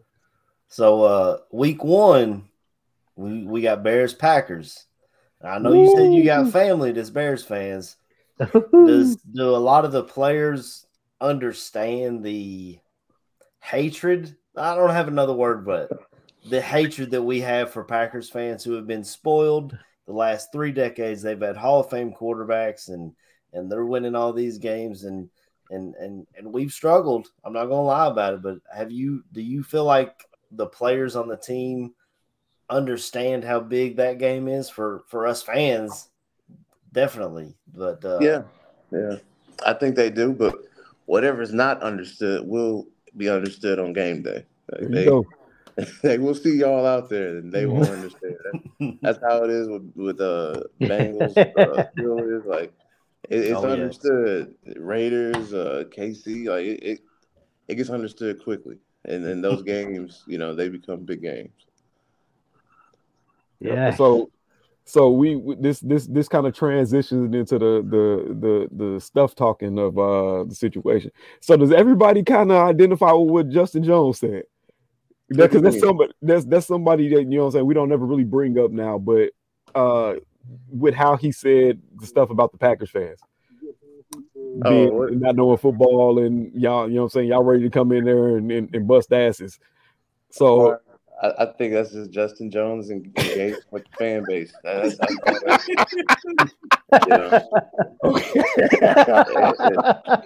Tell him, Andrew. Justin knows what we want to hear as fans.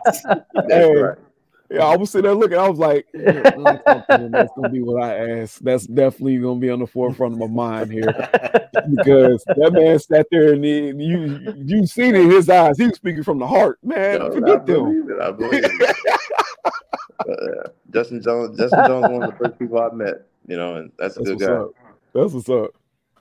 Andrew, if I could ask, because I always find this interesting. I know you're working down in Florida, working hard to get in shape and drop the weight and get in the best shape you've ever been in. But I'm just curious if there's anything that you find about your game that you're particularly working on this offseason. Like, hey, I'm trying to get better at my hand usage or pass rush or, run defense, staying stout in my gap. Or if there's anything that even Coach Hines or Coach Smith have kind of given you as kind of a little homework to be like, hey, when you come back for training camp, we'd like to see you develop this. Or is there anything that you're working on? Yeah, apart from getting in the best shape ever, I mean, one thing I always work on is my ability to pass rush, because it's not always a demand that's given to me. But when you get caught out there, you can't let it drop off. I mean, that's another thing about the NFL. Like, yeah, we don't ask you to pass rush, but if you get caught out there, you better collapse the pocket. So do something. So I always work on that. I just think just working on my feet. I think, everything else that I work on every year, I'm still going to work on. But, as far as like you said, hitting that gap and everything, just working on my feet, get my feet quicker, get them in sync with my hands better, because that's something you can work on every year. Is it fair to ask that you're probably in the best shape of your life? And the reason I bring that up is because I know we talked previously about taking the year off, taking the kind of sabbatical of the COVID year, and then trying to come back. And I imagine now you're starting to get, I don't want to call it a second win, but this isn't new anymore. This isn't like, hey, I'm kind of picking up the 1 year on the Raiders and seeing what I can get my body back in shape. I imagine in many ways you're probably back to, would it be fair to say, I know you're a little older now, but kind of those young rookie years at Cincy behind Gino and behind the rest of the group, and kind of feeling like you're back to that old Andrew there. Yeah, I'm closer to that than ever, but I consider my best shape is when I played, soccer in middle school. We're running a mile, then doing sprints, and then doing the whole scrimmage for a whole hour. Like I remember how that felt, and honestly, I've kind of been chasing that feeling ever since. Okay. It felt good, man. Even though I know that's never gonna happen. I'm never running 2 miles like that. Good, but that's what I'm looking for, and I mean that's why I'm out here, because I know when I get back to camp, like everything's gonna fall in line very quickly. Yeah. Well, while you are down in Florida, I just came back from Florida last month. I took my son on a fishing trip, and he fished me under the damn boat. I think he caught about 4 or 5 before I caught anything. He was like, "How many you caught, Dad?" And I'm like, "I'll push you in this water, boy." But do you get any free time while you're down there? That's to go fishing, or what do you like to do while you're not working? You know what I mean? Yeah, no, me and my wife, we go walk on the beach. I mean, that's a wonderful thing about Florida is like, I can go work out, get my workout in, and go, hop in the ocean for a little bit. And the ocean feels so good, with the salt water. It's almost like, a little rehab. Get out, go walk a mile. Yeah, it's staying busy. It's easier to do it out here. It's always warm outside. It might rain here and there, but it's like a vacation, but you get to work. So yeah. Well, I when I try to bring you on here, obviously we love you as KB's cousin, and we're big fans of you. We're so happy you're with the Bears, but I try to allow Bears fans to get to know you as a person, not just a football player. You know what I mean? Yeah. So many times we're fans of a team and we only know them on the field on Sundays and keep up with them like that. I think if people got to know you as a person, it would help the love in Chicago for you grow, and I definitely think you're on your way to that. I'm seeing it in the chat, and definitely a lot of we're happy to have you in Chicago for sure. Oh yeah, I'm happy to be here. Do you guys got anything else, or did you want to? We can. I was gonna say, man, we gotta, we hit on a few things, we ain't gonna poke around too much or pry too much, we appreciate everything that you gave us, and we appreciate the time, because like I said, we know you down there training, you also on a little mini vacation with the wife, so hey, we're not gonna keep you, let you get back to that. I know how it is. So hey, where's she at? Just so I can say hi. Where's she at? She literally she went to the airport at 4:00 in the morning. She has Gabby's getting married. Oh, somebody see, look, man, there's too many people getting married. I'm just sitting over here saying, that's not your life, KB. Hey man, look, it is what it is, man. I would like to ask you to get one. I want to get a little drop from you. So if you could say, this is Andrew Billings of the Chicago Bears, and you're listening to the Barfly Tailgate show, that would be fantastic. And I'll pull that, and then we'll have something to drop in our intro. It'd be great. All right, I can give you that. All right, man. Just right now? Yeah. Oh, this is Andrew Billings. You're listening to the Barfly Tailgate show. Bear down. Thanks, brother. Yeah, you're welcome. Andrew, I guess if I could just one final question. I always just find it interesting. Are you working solo out in Florida, or do you have any other NFL players that you're kind of working alongside? Oh yeah, no, I'm working out with other NFL players. Yeah, okay. It's better that way. Got it. Awesome. All right, well, Andrew, I always appreciate it. I know I'm saying it for me, but I know we all do. I can tell that you're obviously plenty busy, but we appreciate you taking the time. And yes, it's as AC said, it's always a pleasure to get to know you behind beyond just the feel between the white lines and getting to know you a little better as a person. And excited to have you in Chicago, brother. Truly, we're excited to watch you play, and I hope that this year is fruitful. Good vibes, good juju, no injuries, and plenty productive. And we'll be wishing you blessings and multiple successes. Thank you, man. Thank you guys for having me. Bear down, brother. Cheers, Right Andrew. on, Man, how awesome was that? God, he's amazing every time. Cut in the middle of talking rookies and had to bring our guy in. It was great conversation. He doesn't hide from questions, which is great. And KB's related to him, Man, she was wild, ain't it? It's crazy, man. I know, KB, you're the man always for getting us some time with your cousin, and I know obviously I know you'll let him know, and we try to let him know, but we're very appreciative of it. And I'm speaking for you, AC and Chris, but I'm sure you feel the same way. It's an amazing guy. It's truly, I think AC really hit on the head there. It's so special to be able to see a player beyond just what the number says on the back of the jersey, the name on the back of the jersey, how he plays, and just hearing all about the NFL lifestyle. And I'm excited for him. I think that. We talked about it earlier with the draft coverage, but this defensive line has all of the room for opportunity.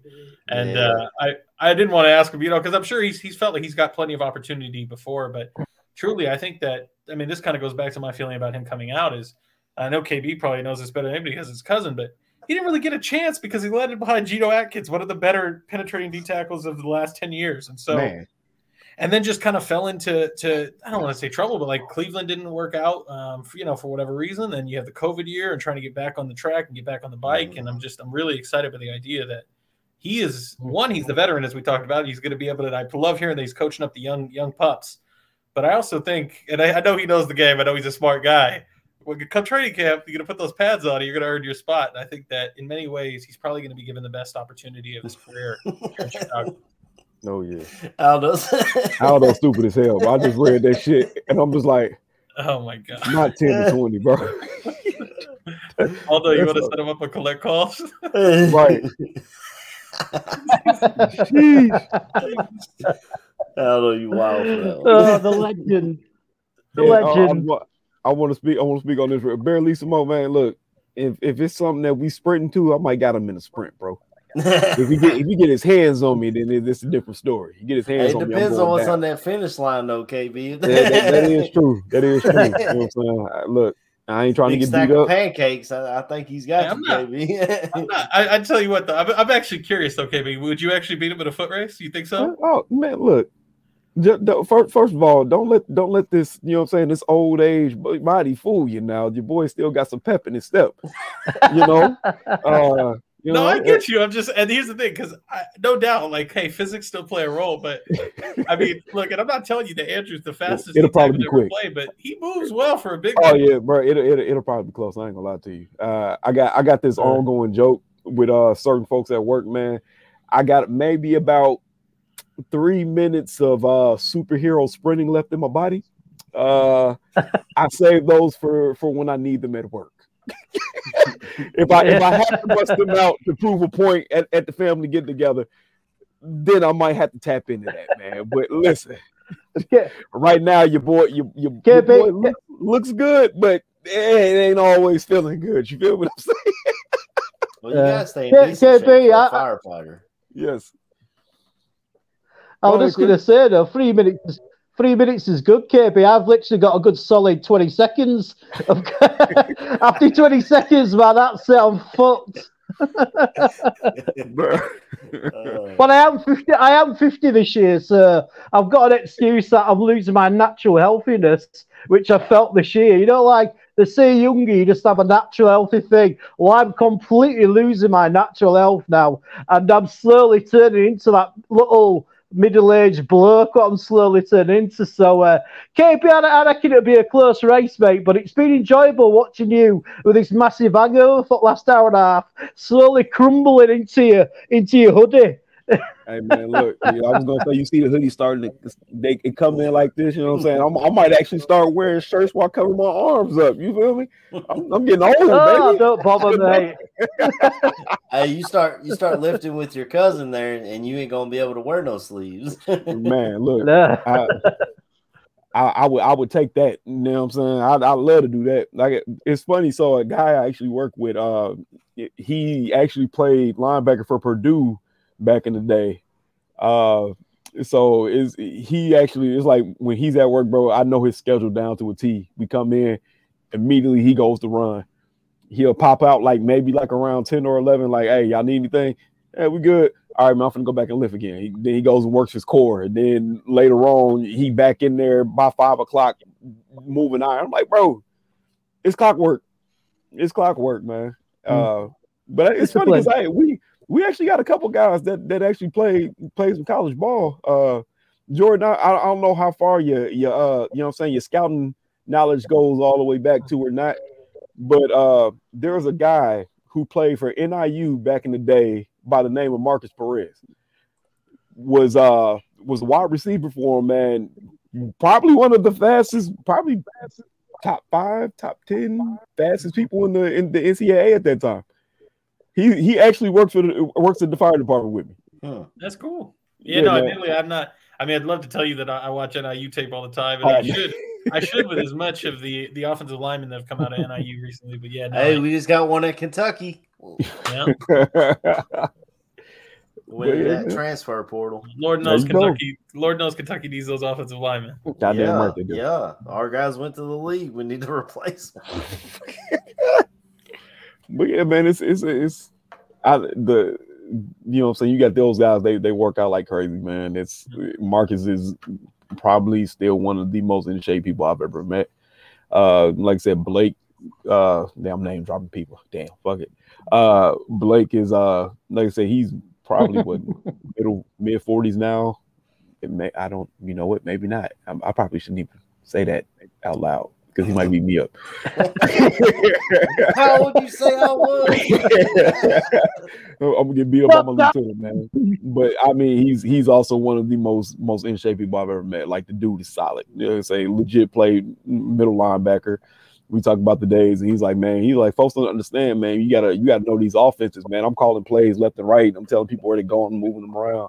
He's like, man, they don't understand how hard that shit is. So I kind of get the insider knowledge from him too. So yeah, it's pretty fun, man. I love my job. I meant to ask Andrew while he was on here. Is he living up in Chicago or is he? Yeah, they actually did move up.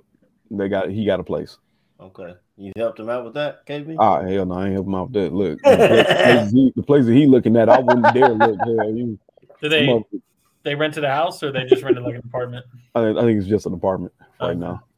But we're holding fingers crossed, hoping that he has a good year and all of a sudden re-ups for another 3 years and buys a house. But hey man, I need him to have that Akeem Hicks arc, man. He come in, everybody's like, oh yeah, that was a good signing.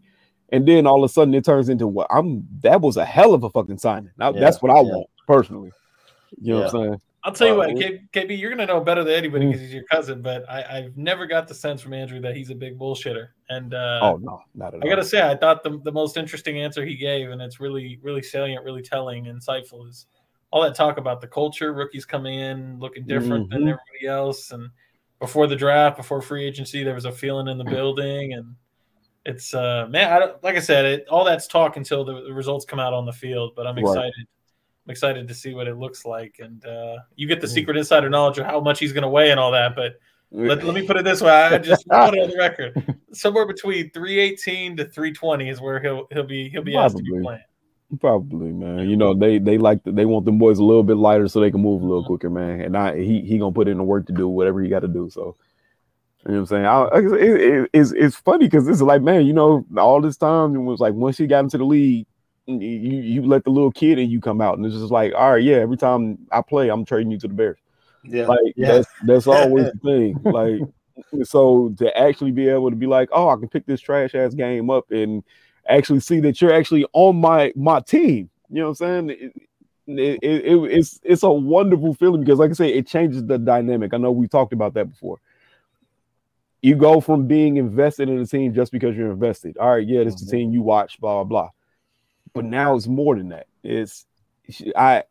He's out there. He's going to be out there. I'm going to see him. You know what I'm saying? Everybody's going to see him. So we're getting jerseys. Yeah, we're going to have jerseys. With a nice number, too, I might add. Because God forbid he would have gone with some shit like 93 or 94.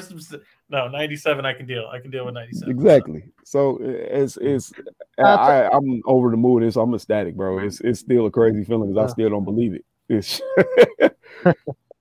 I mean, KB, one of the things I really like from Andrew that he's just got like that really nice lack of ego. You know, I mean, he's just talking to us where this guy's doing a podcast. Where, apart from Jordan, but like, who knows this stuff? But like, you know what I mean? Like to take time out of his day. You don't know us. I mean, you don't know the rest of us very well, and that was the thing that really struck me is just how down to earth Andrew Warren. He just, no ego. He would just happy to chat to all of us. And imagine like he does anybody. So when you have chance, please thank him again from me, will you, brother? I definitely will, man. I definitely will. As a matter of fact, me and him texting right now, so I'll let him know, bro. All right. Well, that was an excellent interview, but we were in the middle of our draft coverage, so I think we should finish up these last few picks and then maybe get out of here. I know Jordan's got a brisket on the smoker. Yes, sir. I don't want him to cook too long, and my wife's been trying to get me. I was telling Jordan, I don't know if I said it on air or before. She got me a smoker for Father's Day. She's wanting some chicken wings today, so your boy made some ribs yesterday. I think I'm gonna do some chicken wings today. How long do the ribs take you? I gotta ask. I cooked them 2 hours plain, and then 2 hours I wrapped them in aluminum foil.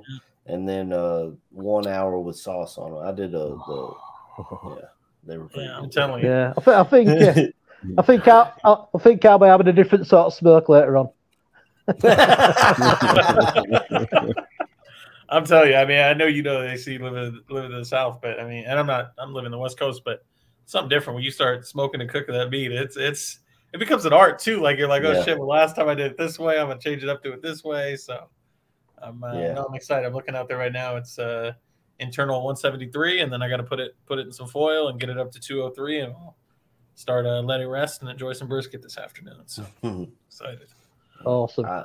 I'll be interested to see how that turns out. Somebody said 3-2-1 method is fire. Yep, Joe knows it.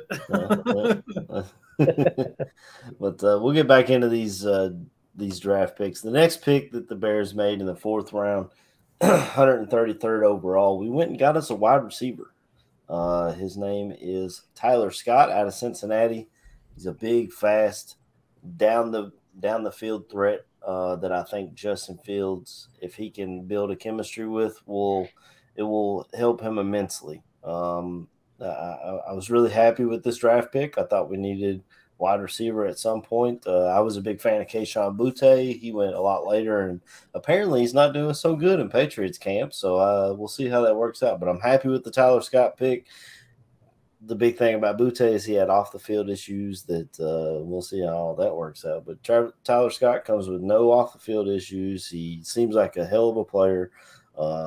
He said, I believe that this is where he wanted to be, even like that he was a big fan of. He wanted to be a Bears fan. He wanted to play with Justin Fields, which is fantastic. He runs a 4.3 40, so he's fast as hell. KB, what do you think about this guy, Tyler Scott, out of Cincinnati? He reminds me of Darnell Mooney, and it's a lot. Just from the body style. I don't want to say small school field because Cincinnati, was just in the fucking playoffs last year. But the build, the route running, to me, he's literally a Darnell Mooney clone. I don't know how that bodes for Mooney in the future, but I see what the wow factor with the kid. You see this kid take a fucking 3-yard slant and literally splits the defense, and nobody's catching this kid. Nobody's even laying a fucking finger on him. It's intriguing. It's very intriguing. the home run hitting potential that you have in a few of these wide receivers that are now on this roster, man, it's it's kind of eye opening, and I'm excited at the potential that he has. I think it was a hell of a pick at that point. Like I said, he to me, he's a Darnell Mooney clone. So I'm gonna let my boy Jordan speak on it a little more, man, because I know he gonna drop the facts, man. Yeah, I mean, this is, like I told you, Roshan Johnson was my guy, is my favorite pick of the class, and I love Zach Pickens. It was the guy I was calling for months before, but Tyler Scott to me felt like, I mean, here's the thing. I promise it sounds like rose-colored glasses. I'm not trying to be that way, but it kind of was like stealing. Because I mean, look, it's not just me. You can look at the most respected draft analysts. They thought this guy was a late second, early third rounder, and you're getting him at the end of the fourth. And to me, I see a guy that reminds me a lot of Tyler Lockett, which is interesting because it's funny. And I mean, I'm going to make the joke because I really wanted Alex last year from Cincinnati. But in many ways, I felt like Coach Fickle's Cincinnati wide receiver core was DK Metcalf, Alec Pierce, and then you had your Tyler Lockett and Tyler Scott. He's a guy that has that running back background, so he knows how to be shifty with the ball in his hands. He's never. The thing about him is that I don't want him on the line. I don't want a DB to jam him. You get a Joey Porter, you get a Tyreek Stevenson, it's game over. But the thing about these guys too is that they have enough speed to make a defensive back pause a little, because if I shoot those hands and I don't connect, he's flying by me with that 4.3 speed, and I don't know what to do. So I'm not calling him Tyreek Hill or anything of that sort, but I think that he has a lot of areas to refine because he doesn't have a ton of experience, and like I said, coming from that running back background and then playing some receiver. But I also think the thing that's not talked about him enough, and I don't have it here in front of me, but anybody can go find it, is he looks like a smaller guy if you just look at the measurements, but his wingspan is actually quite long for a player of his size.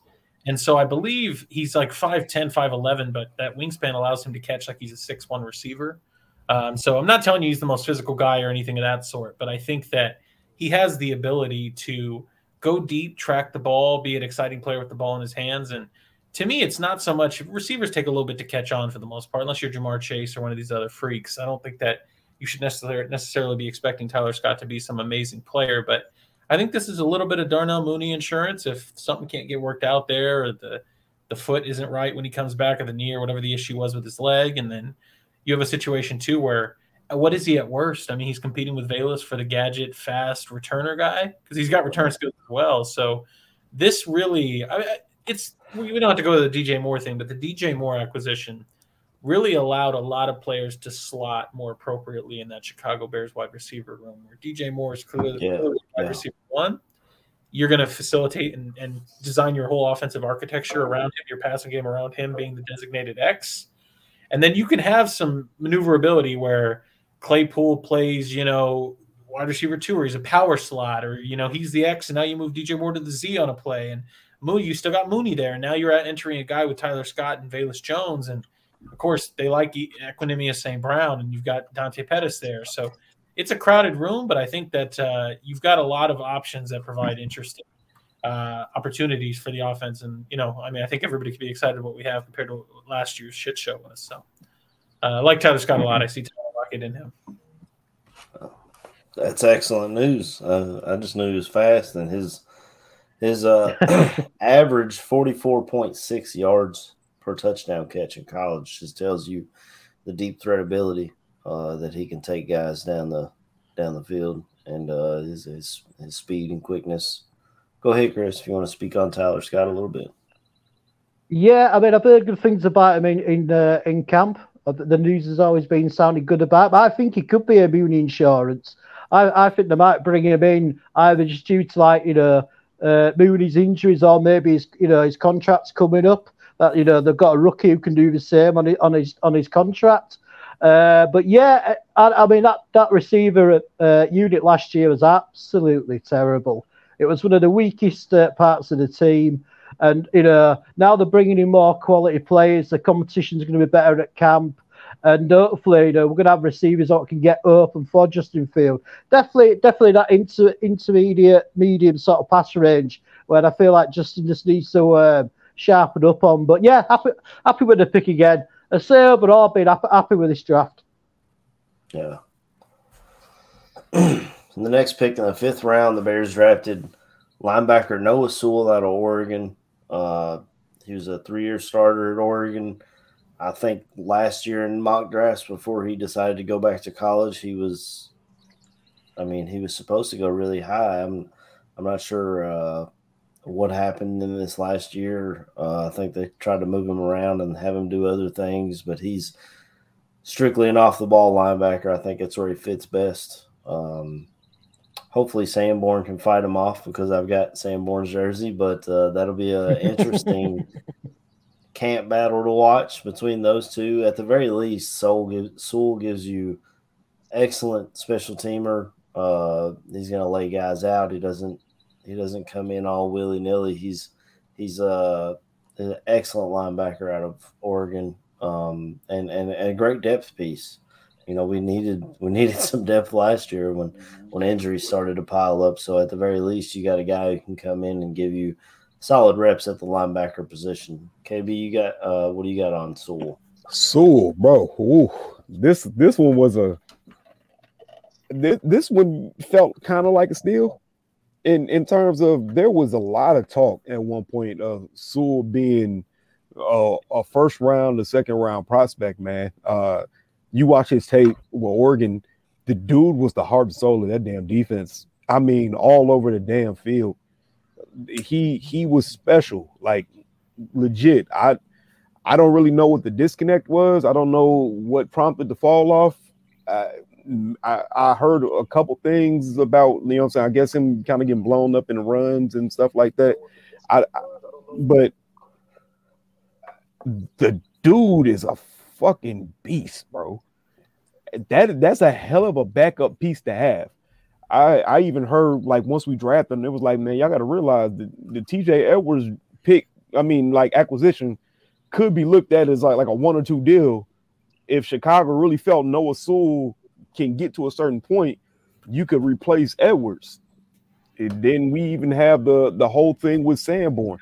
If Sanborn was still hurt or wasn't up to snuff when camp came and he got beat out by Noah Sewell, you have somebody who was a hell of a prospect, bro. The kid is an athletic freak.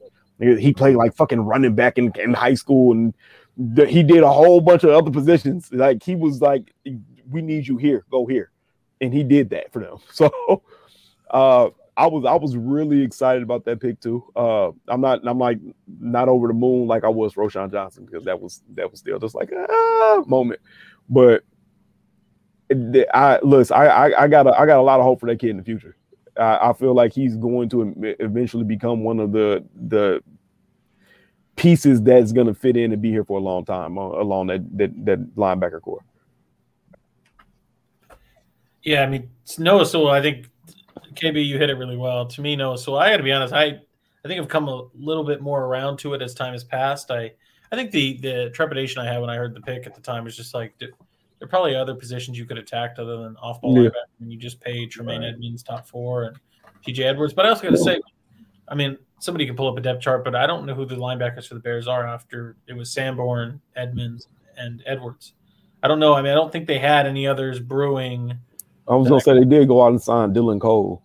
Yeah, I think we know how we feel. So it's like, and all due respect to him, I mean, making more money and playing the NFL, I don't stand a chance. But the general idea here, though, is that Noah Sewell provides depth. And I understand it's so easy to be down on the guy and the kid for what he had last year. But somebody mentioned it in the chat that he changed defensive coordinators. And yeah, Dan Lanning became the head coach and running his defense there, which is off to an odd front and asking him to do a lot of different responsibilities than what he was doing when – I know people turn back the clock a little bit. A year ago, he really was consensus top 45 pick range of a player, like really one of those star off-ball linebackers. And I think the Bears, another one of those situations where, for better or worse, like this, it's always about understanding where your team is at in the building process. And right now, the frank situation in the matter is that the Bears have a lot of positions that they need to fill. And so I think that when you're Ryan Poles, where you're at in the building process, is, boy, it's nice to just look on the draft board and go, I mean, we got a lot of holes, and maybe it would be better to try to pick a D end here or something like that. But that's a linebacker that when he was playing in something more similar to our scheme, probably would have been a second-round pick, third-round pick at worst. And we're going to bring him in and see if we can restore some of that playing in our system. And I mean, yeah, Sam's talking about it here. His ability to spike QBs and blitz really stand out. Yeah, my favorite thing about Sewell is that he packs power in his hands. He's got dynamite there. And so it's very different from Roquan. Roquan, just because of the lack of size, would try to backdoor blocks. The tenacity from Noah Sewell to just straight up bone up on offensive linemen and I'm just going to sit here and smash you. And you're not going to push me off the ball, and I'm going to just try to shuck you off and make a play on the ball carrier. He had that all over in spades on his film, and he's a tough player, good instincts, solid speed, a little bit more of a throwback linebacker in the sense that he's not one of these super rangy guys like an Edmonds or a Warner or anything like that, but he'll knock your block off. And I think that in a situation where he gets some time to grow into that, he can be a real solid player. Go ahead, Chris. You got anything on Noah? Is it his brother Penne that plays in Detroit, or yeah, he's I think it is, yeah. Penne is probably honestly top 4 right tackle in the league, and I'm being conservative. I mean, yes, you got Lane Johnson and you got a few others, but Penei Sewell is easily top 5 right tackle in the league, and again, I think it's more 3 or 4. Yeah.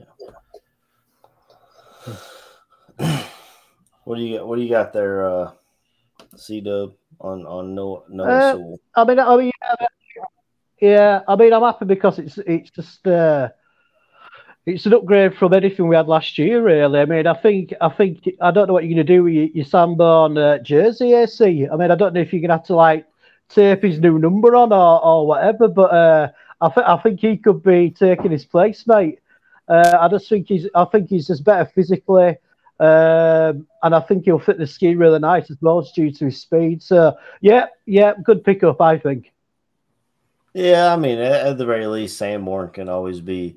I think he gives you position versatility. He could be a depth piece at all 3 linebacker positions. We saw him play Mike last year, so I think his spot is definitely on this team. Definitely, Sewell gives you depth as well. So I mean, at the very least, you got a couple of good linebackers that are young and give you special teams ability, gives you depth, give you all kinds. I mean, if Ryan Poles had it, let's be very clear. If Ryan Poles had it his way, Jack Sanborn and Noah Sewell wouldn't even be playing. They would like their investments in free agents to pay off, and TJ Edwards and Tremaine Edmonds be awesome.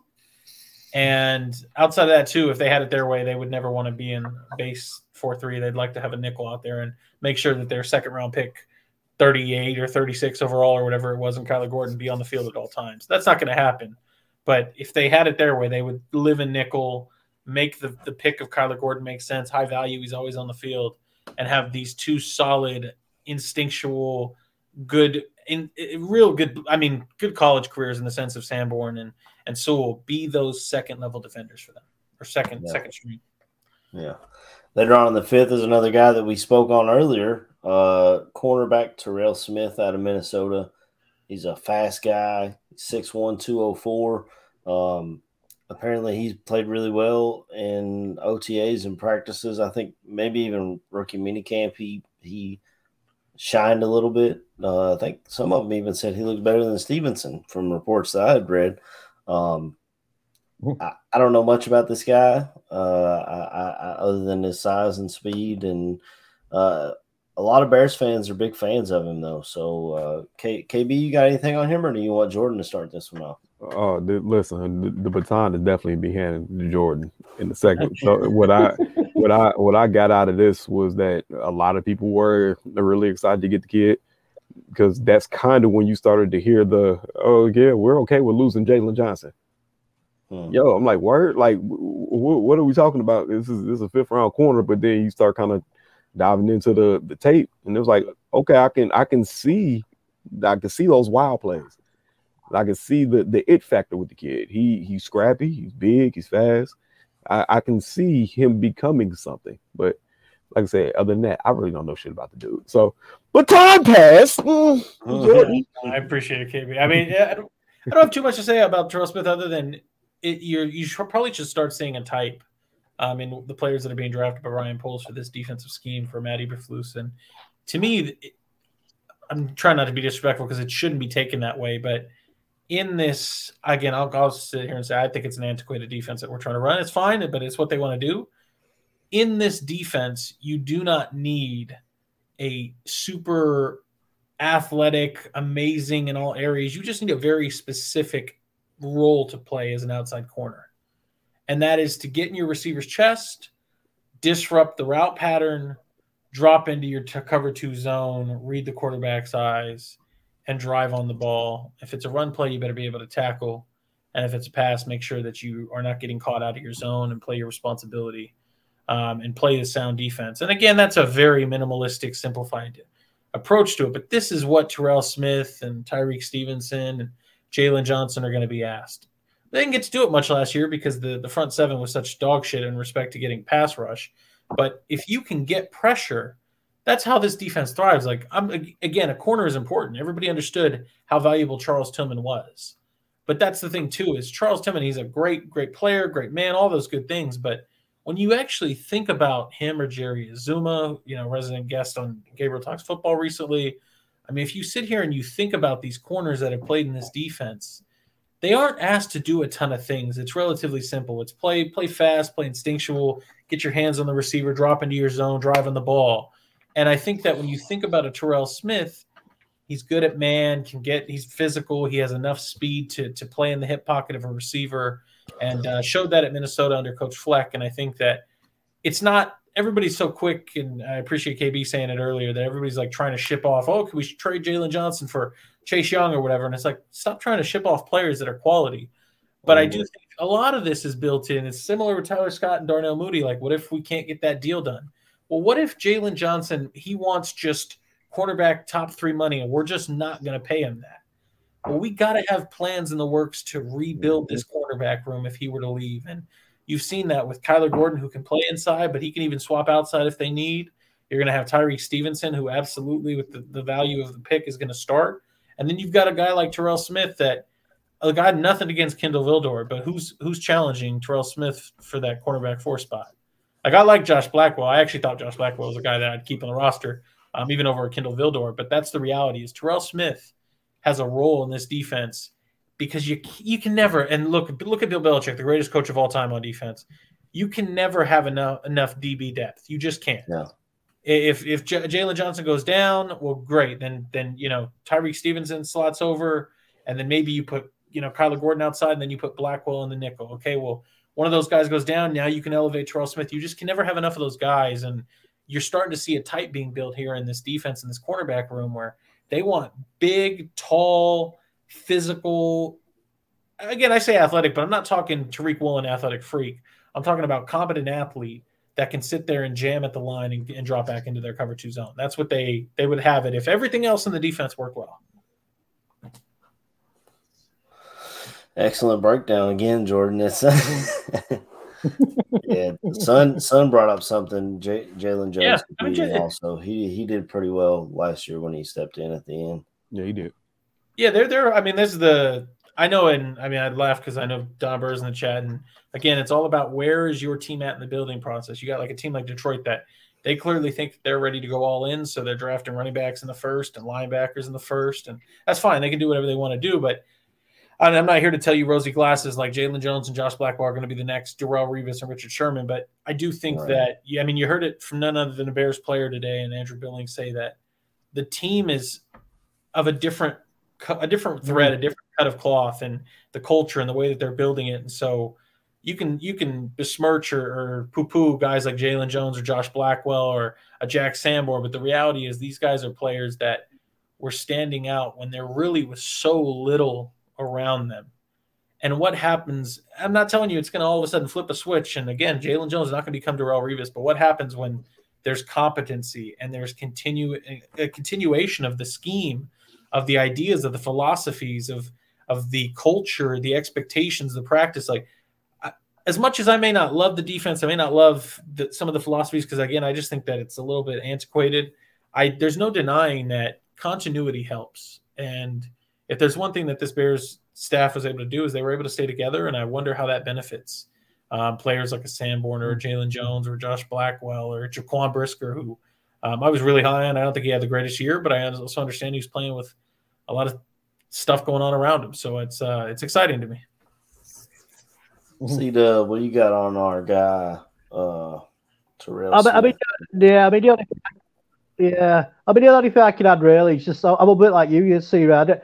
I don't really know much about the kid, but the things I've heard about him, how he's been performing in camps, really positive, and just like Jordan said, it's like a rotation. I mean, that seems to be a thing throughout the team. Like they want to use players in a rotation, so we're always going to have somebody fresh, regardless of which position it is. So. Yeah, I don't know much about the kid, but what I've heard so far now he's performing, it all sounds really positive. Okay, the Bears didn't pick in the 6th round. Was this due to the trade up in the 2nd round? Did they trade that away, or what? Yeah, I think so. So no, we didn't have a 6th round pick from the jump. Yeah, I think the 6th was given away in the charge. No, maybe we got that in the Mac trade from the Chargers. But the 6th was given away for something. Oh, maybe. It was N'Keal Harry? I think so. I think it was. Was it the 7th? Yeah, all I know is we didn't have a 6th round pick before. Okay. I remember that. That was the one we came back in the 7th round and drafted Travis Bell. They haven't listed as defensive tackle here out of Kennesaw State. I don't know if he has the ability to possibly play edge, which is something we definitely need. But they talked to his former coach on CHGO, and he talked about the guy's, work ethic. Obviously, his former head coach isn't going to say anything bad about the guy, but he's got a lot of work ethic, and he's going to work his ass off and try and make this team. And if he doesn't, I mean, he'll end up a practice squad guy that's defensive line depth that you definitely, as Jordan said several times today, we're looking for waves of guys to come to rush the passer, stop the run, etc. And he's just another guy to put in that room and learn. And KB, maybe your cousin will take him under his wing and let him know, hey, just keep your nose down and keep your nose to the grindstone and work your butt off. But I don't know much about him. I was gonna say, man, low key, when I asked that question about people being a standout, I was kind of hoping he would have kind of spoke on Travis Bell, because to be honest, I haven't heard anything pretty much since camp started about him. Nothing. So, I think it speaks volumes when, like I said, you have your GM say he's probably one of my favorite interviews I've ever had. I get the man hasn't really, been a GM. He's still a baby. But he specifically pointed that kid out and was like, I didn't want him to leave. Like that speaks volumes to me. I don't know. It might not speak volumes in terms of talent. I know he's speaking more along the lines of this kid's, his personality and his character. But we know personality and character can get you to where you need to go if you're going to apply yourself and actually work towards being great. So I'm pulling for the kid. I really hope he is good. I really hope he does come in and blow everybody away. Man, training camp is going to be a crazy fucking preseason is going to be fun to watch. To me, that's going to be really fun to watch. It looks like he's a little bit of a smaller kid, like height-wise.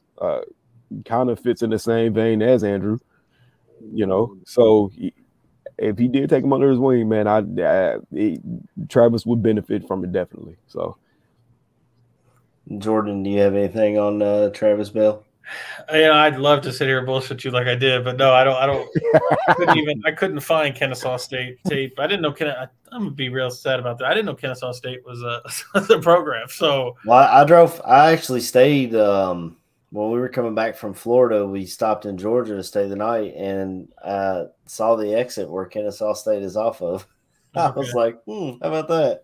And I know that's where Jordan, or that's where Justin Fields is from, is Kennesaw. But so that's where I don't know much about it. When they were saying Kennesaw, I'm like, I thought that was like a small town in Georgia. I wouldn't know they had a college, but yeah, it's didn't know the program, hadn't seen the tape, but from everything that they've talked about, he was a tryhard at Kennesaw and was a standout at that level of college. And the character, as KB was talking about, the thing I think I took away is they were talking about how when they were interviewing him, he was just talking about his excitement to be able to play college football, and he was working a job with his, I think he was talking about like a shipping knife, and he's probably like being a porter or boxing up things in a warehouse. But I think that, look, the reality is in the 7th round, you're burning lottery tickets, and you're just hoping to see, can we cash in on any of them? And it's a long uphill battle for a kid like him, because there's, whether it's Justin Jones or Andrew Billings or 2 higher picks at the same position at defensive tackle. We don't know exactly what's going to happen, but I'll tell you what, I certainly think that you probably could have gone in other directions with players that I could have easily said, well, I'd prefer them because I've seen their tape. But if you're going to be burning tickets in the 7th, we're burning lottery tickets, seeing which one you can scratch off and win, I certainly don't think that it's certainly not a bad place to start if you're going for character and you're going for work ethic and morals, and a guy that you can count on to give his best foot forward. Because at the end of the day, the talent is always, I mean, look, the reality is whether you're a first rounder, second rounder, they're all good. You made it to the 1% of the 1%. So at that point, it's what I think KB was kind of talking about is what really starts to separate everybody when you're all very talented is who's putting the work in, who's relentless in the pursuit of greatness. And of course, the ones that are, this is how you come up with Hall of Famers, by the way. The ones that are Hall of Famers are special are the ones that have elite talent and an elite hunger and drive to be great, and they pair those, and that's what makes them a Hall of Famer. But as far as talent, I'm not telling you everybody's the same, but a lot of them are real close. We're talking very small margins here of 1% to 2% better. And so how do you really stretch that or make it better? It's the difference between, I don't know why this name just my head. It's like a quick have guys and later in the draft, in this case, Travis Bell, where theoretically, if you put all the pieces together, he may end up having an NFL career. Yeah. So it just depends. Chris, you got anything on this guy or? The only thing I know about this guy is that he's the first guy from his college to be drafted in the NFL. That is the only thing I know about him. And the only other thing is that, like you say, he seems like a big character guy. I remember watching him being interviewed around the draft time, and he was a very impressive young man. Just good luck to the kid, man. I hope he makes the roster and makes a positive influence on the team. Really, I mean, it's a nice story when people do have the chance when they come from smaller programs, and they do get the chance. And good luck to the guy, man. Yeah. Then our final pick in the 7th round. The draft card has him listed as corner, but the bold print on, I believe this is Bears Wire that I'm pulling this from. Shout out to Alyssa Barbieri for her excellent work at Bears Wire. Kendall Williamson, the safety / corner out of Stanford.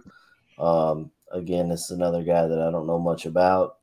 They play out west, and I just don't get to see a whole lot of Stanford football, to be completely honest with you, except for the year that Andrew Luck was there. I watched quite a bit of Stanford that year, but I don't know much about him. I'm assuming he's got pretty good size if they've got him listed as corner or safety. Maybe he's a special teamer type guy, maybe some depth. I have no idea. I know earlier in I said training camp. Really, I meant mini camp. I know earlier in the processes of camps and everything of that nature, I know he made a play. I can't remember if somebody had tipped it and he picked it off and took it home for a pick six, or was he the one that tipped the ball himself? But I know he's a decent sized kid. But other than that, like you said, bro, I don't know shit about the dude. Yeah. Jordan, he's over there in your neck of the woods, man. You got anything on Kendall Williamson?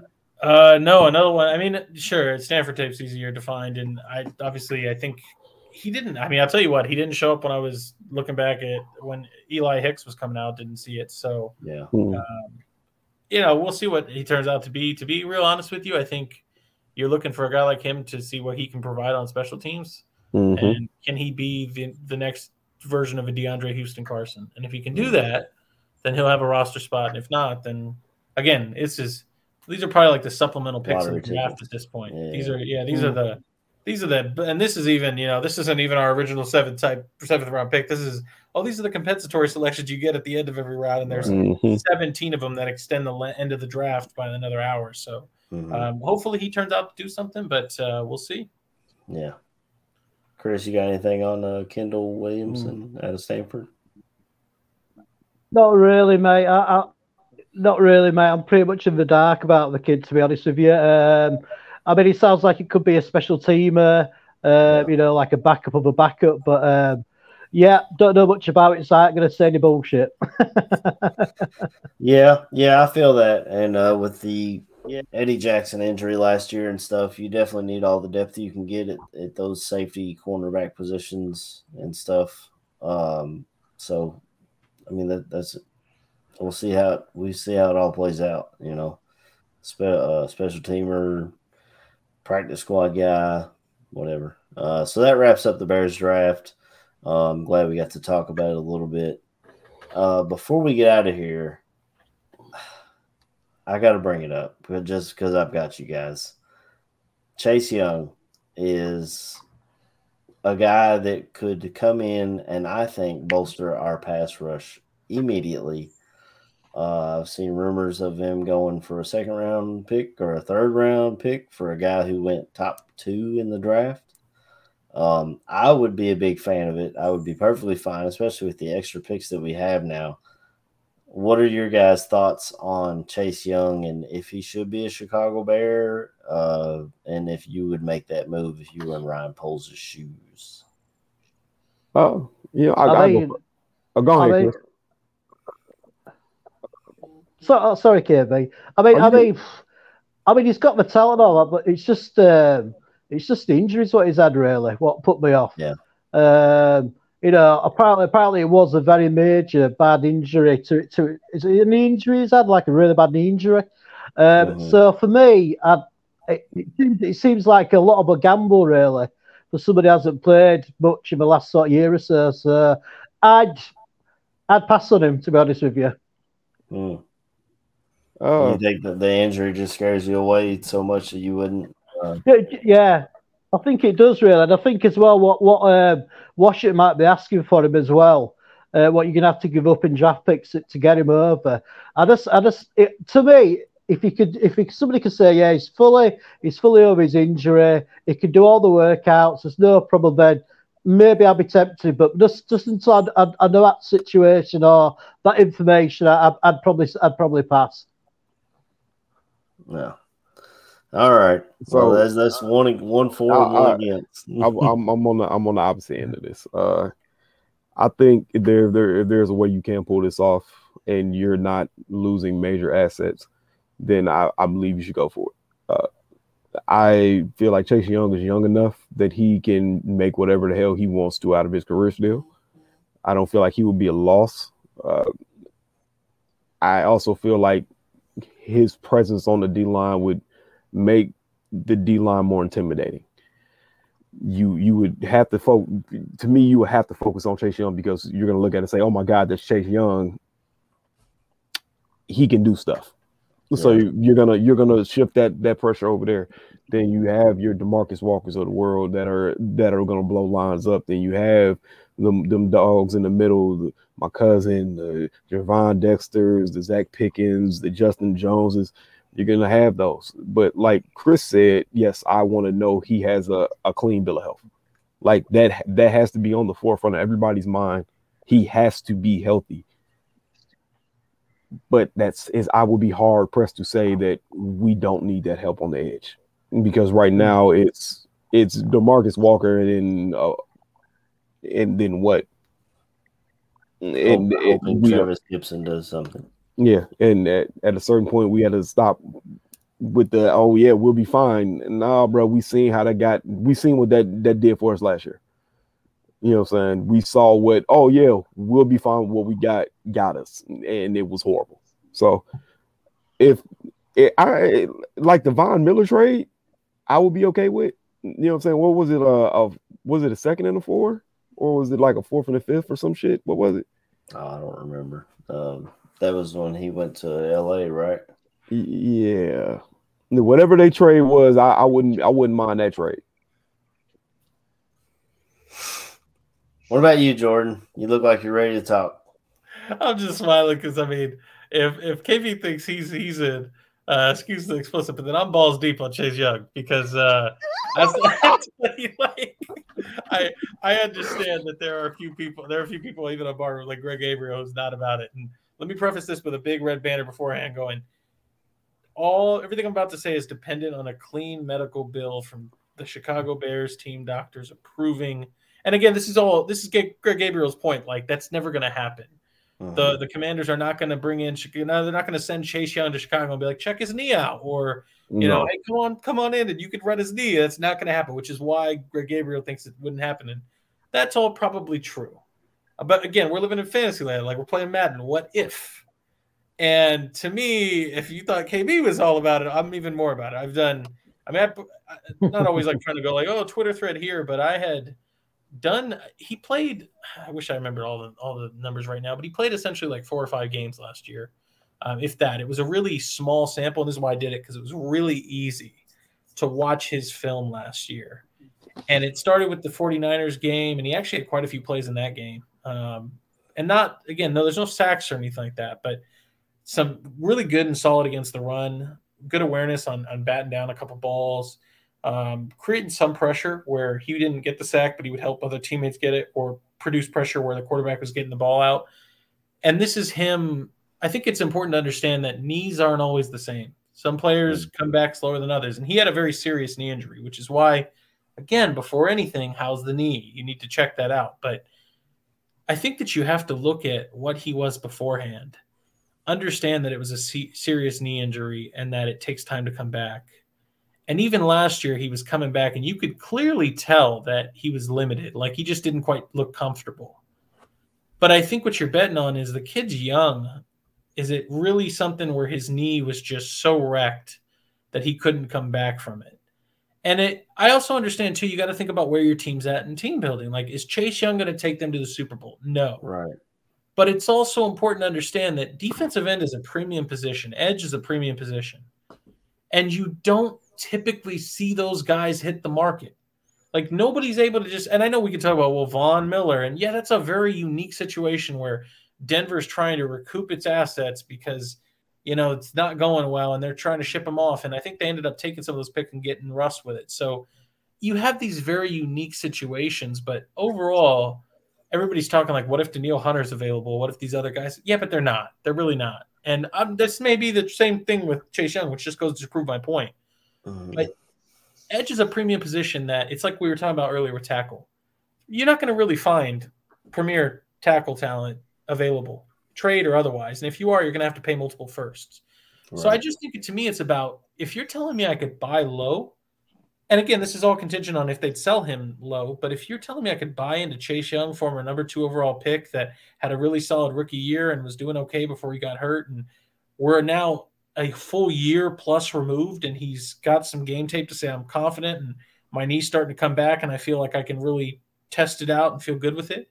If you're telling me I can buy low on that guy and use him to bolster the defensive end room, because frankly, let's be honest, there's not a whole lot of other help out there. You're talking about Justin Houston, who's on the back nine of his career, very close to the end, or Yannick Ngakoue, and Ngakoue is not going to stop the run for you. And, I mean, he's the career journeyman, and I guess you got Jadeveon Clowney is like another one. I think he signed somewhere. But, I mean, that's the reality is you don't have a lot of options.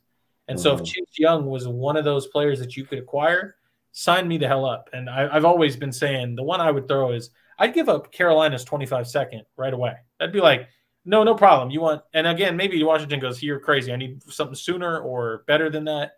But I think a second would be what I'd be willing to do. And the one I would immediately want to go for is Carolina's. It's because to me, I understand everybody looks at draft picks like you have to spend them on a player or drafting a player, but you don't. The whole idea is it's assets. A draft pick that you didn't even own to begin with, and now it's yours in Carolina. Who cares what you do with it? You're not going to see the benefits of that 25th second until 2025, and God knows what you're going to draft and if they're going to be good. You're burning a lottery ticket hoping that second rounder turns out. Then they could have a slow rookie year. You're not even going to be able to cash that soon. So if you're telling me that I could somehow twist the ears of Marty Mayhew and Ron Rivera and go, I'll throw you that 25 second from Carolina, and I don't know, God forbid, what else do you want? I give you something. I'll give you a running back. Like, whatever you need. Like, just what do we got to do to get this done? Like, that's where I'm at with Chase Young. I think that, again, I talked a little bit about the player. He can stuff the run. I think he's got really good awareness and instincts, shows exceptional ball playing. What you're waiting for and seeing is, can the knee rebound in a way that he can be explosive and be a pass rushing presence? And I understand that that's what you need in this league. But what you also need in this league is run stuffers, especially in this defense, because this is one thing that the Bears couldn't do for anything last year, stuff the run. And there's one thing that Chase Young can do right now today is he can do that. And then you're betting on, can we get him back to the pass rusher that he was? And I think I'd be willing to take that bet. Yeah, I would too. There's a lot of people in the chat that are adamantly against it. I know a lot of people. We'll all see how it works out. The injury definitely scares everybody, but you're not going to find guys like a Chase Young on the free agency market. No, and the thing I see is I totally get it. Like, it's easy to sit there and go, well, like, give me draft picks, and I'd rather draft another. You don't even know what that's going to be. Like, as much as we love the idea of Zach Pickens and Jervon Dexter and Tyreek Stevenson, look, the reality is draft picks bust more than they don't. I mean, that's the reality, especially once you get past the first round. So I guess if we're all taking gambles anyways, why wouldn't you take a gamble on Chase Young? Yeah, exactly. I'm in that same boat, bro. I feel like if he's an option and it's logical, it's not like, oh, we're giving up first round picks for the kid or whatever the case may be. If it's a logical trade and it can happen, you have to do something. There's no way this team can go into next year and only get 20 fucking sacks again. There's no way. That's putrid. That is beyond. It's horrible, bro. When your safety is leading your team in sacks, your rookie safety, you have an issue. And your job is to go out and fix said issue. I would gamble on Chase Young. Well, let's be clear too, KB. All those great DBs that you've been drafting are going to get their ass toasted because they're going to be in coverage for 12 seconds because nobody can get home to the passer. Yeah. And I mean, the Bears were a team that stunted a lot. They tried to bring a lot of extra pressure, and they still couldn't get home. And I'm not saying it's not going to be better with the interior defensive line presence, and the quickest way to the quarterback is through the middle of the defense. So I get it. Mm-hmm. But you need something out there. And I liked Marcus Walker, and I actually like Rasheem Green. I think people don't talk about him enough. Oh, yeah. But Chase Young is a different breed, and I see Sam, and I get it, Sam. Like, I'm not even telling you the injury is a non-factor. But I'm telling you, like, this is the thing, too, is I'm not a doctor. I don't get to see the medical record. But what I did see is I watched the guy on tape last year coming back from the horrific knee injury. And it looked better than – and I know it's a low bar from anything the Chicago Bears put out on defensive line last year. But I'm telling you – and I know he's playing amongst dogs. But I'm telling you, go watch the tape. AC, I'd find it if we could, like, have all the time in the world and put it up. But maybe I'll retweet it on Twitter today if you want to follow Jordan T. Severa at Twitter. I put up a thread about it, and some guy saved me the work. I was going to do the whole film breakdown, go over it, and I ended up finding a guy that did the work for me, and he was like, look, and he went over every charted play, the outcome, showing the highlights, showing his issues. Again, the injury is a concern, but to me, I just watched the tape. I don't have the medical record. I watched the tape, and I'm going, there's enough there for me to take a bet on the guy. Yeah. Mm-hmm. I mean, I guess we could roll Dean Muhammad out there again. Like, I know he's been cut, but it's like that's what we're looking at. Joe's asking Chase Young or Danielle Hunter. I don't know which one's younger. Chase Young, I'm betting on Chase Young's way younger. Danielle Hunter's like 28 or 29, bro. Yeah, Danielle Hunter's 28, and I mean, this is where, and I have an affinity to Chase Young, and I believe in the kid, and I want to see him get better. So I am like, well, Chase Young, but let me be very good. If that was an option, Joe, you take Danielle Hunter. Danielle Hunter's a great pass rusher. That's a great option, and certainly maybe the Vikings want to blow that up. But this is the whole point. You could have tried to get Brian Burns, and they were not going to give you Brian Burns from Carolina. You could try to get Danielle Hunter. They're blowing up everything. They'll send off Dalvin Cook and everybody else. They haven't sent off Danielle Hunter yet. They sent off Zadarius Smith before they sent off Danielle Hunter. Mm-hmm. DNs do not go easy. They do not go cheap. So if you want a quality DN, you're going to have to pay. And if Chase Young is a low buyer's market right now, dive on in. Yeah. All right, fellas, we'll go around and hit our shout outs and try to get out of here. It was good to see you guys again. Oh, It's been a long summer. We'll probably come back maybe when preseason's about to start. So just enjoy a little bit more of this summer that we're getting. But I'll start with KB, hit Jordan, Chris, and then I'll finish this off if y'all want to start shout outs and oh yeah, all of course. that stuff. Of course. First and foremost, shout out to my cousin. You know what I'm saying? We appreciate you for jumping on and giving that time to us, even though I know he was out late because he had things he had to do. And it was, we appreciate you getting up in the morning and jumping on with us. Second, shout out to all the fans. Look, man, it's been a little while since we've been on here, so it's nice. It's always a blessing, and it's a wonderful thing to see y'all get up here and rock with us. Whether or not you talking good about the Bears or you talking shit about the Bears, for whatever reason, you getting up with us to do it. So it's your fucking problem. Third of all, man, it's good seeing you boys, man. You know what I'm saying? I always see the Twitter handles, and reach out to folks every once in a while, see how everybody doing. Kind of let everybody trying to enjoy their summer. You know what I'm saying? And you go fishing and. Jordan, you do what you do out there. And, my boy C. Watts got this damn ghost in his house because I swear to God, this man's doors been open and closing fucking all fucking show, bro. I saw it too. I'm feeling like, nigga, I know y'all see this shit. But, you know what I'm saying? It's always great seeing y'all boys, man. You know what I'm saying? It's a therapy session. And, we got a lot of pent up things to talk about, man. And sometimes this is the best way to get it out. So, like I say, man, love the fans, love the family, love you boys. God bless. I'm glad everybody doing good, man. Absolutely. Indeed. AC, C-Dub, KB, wonderful as always. KB, I already told you to tell Andrew, I said thank you so much for the time. It's been a great show, and excited to get back together with all you boys and talk Chicago Bears and football. We are just ever slowly inching closer and closer to the season starting, preseason, training camp, all the roster battles. It's exciting times, but it's been a joy hanging out. Chad, I appreciate you getting involved, participating, and I'm excited to continue down this road as we have more to talk about. Thank you. Absolutely. Go ahead, Chris.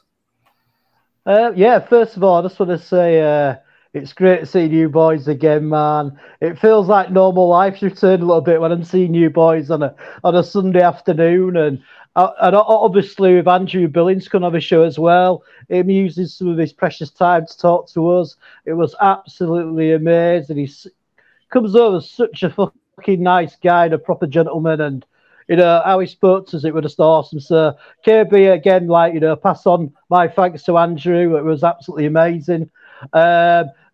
Just looking forward to the football season coming ever quicker for me, mate. I'm going to end up watching that league where it's got women playing in underwear because I'm so lacking football to watch. But it made for you boys. It's just great seeing you guys, and it makes my trip to Chicago even more exciting. So bear down to everybody, and everybody have a good rest of the summer. We'll see you back in the preseason.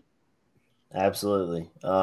First and foremost, shout out to Andrew Billings for coming on with us, giving us time out of his busy schedule. I know he's out there trying to get better and spend time with his wife, who I know during the season there's not a whole lot of time for family. So I'm appreciative of him taking time out of his limited time to give us, I don't know, half-hour interview or just talk about everything, and that was excellent. Definitely got me looking forward to going up to see a Bears game this year.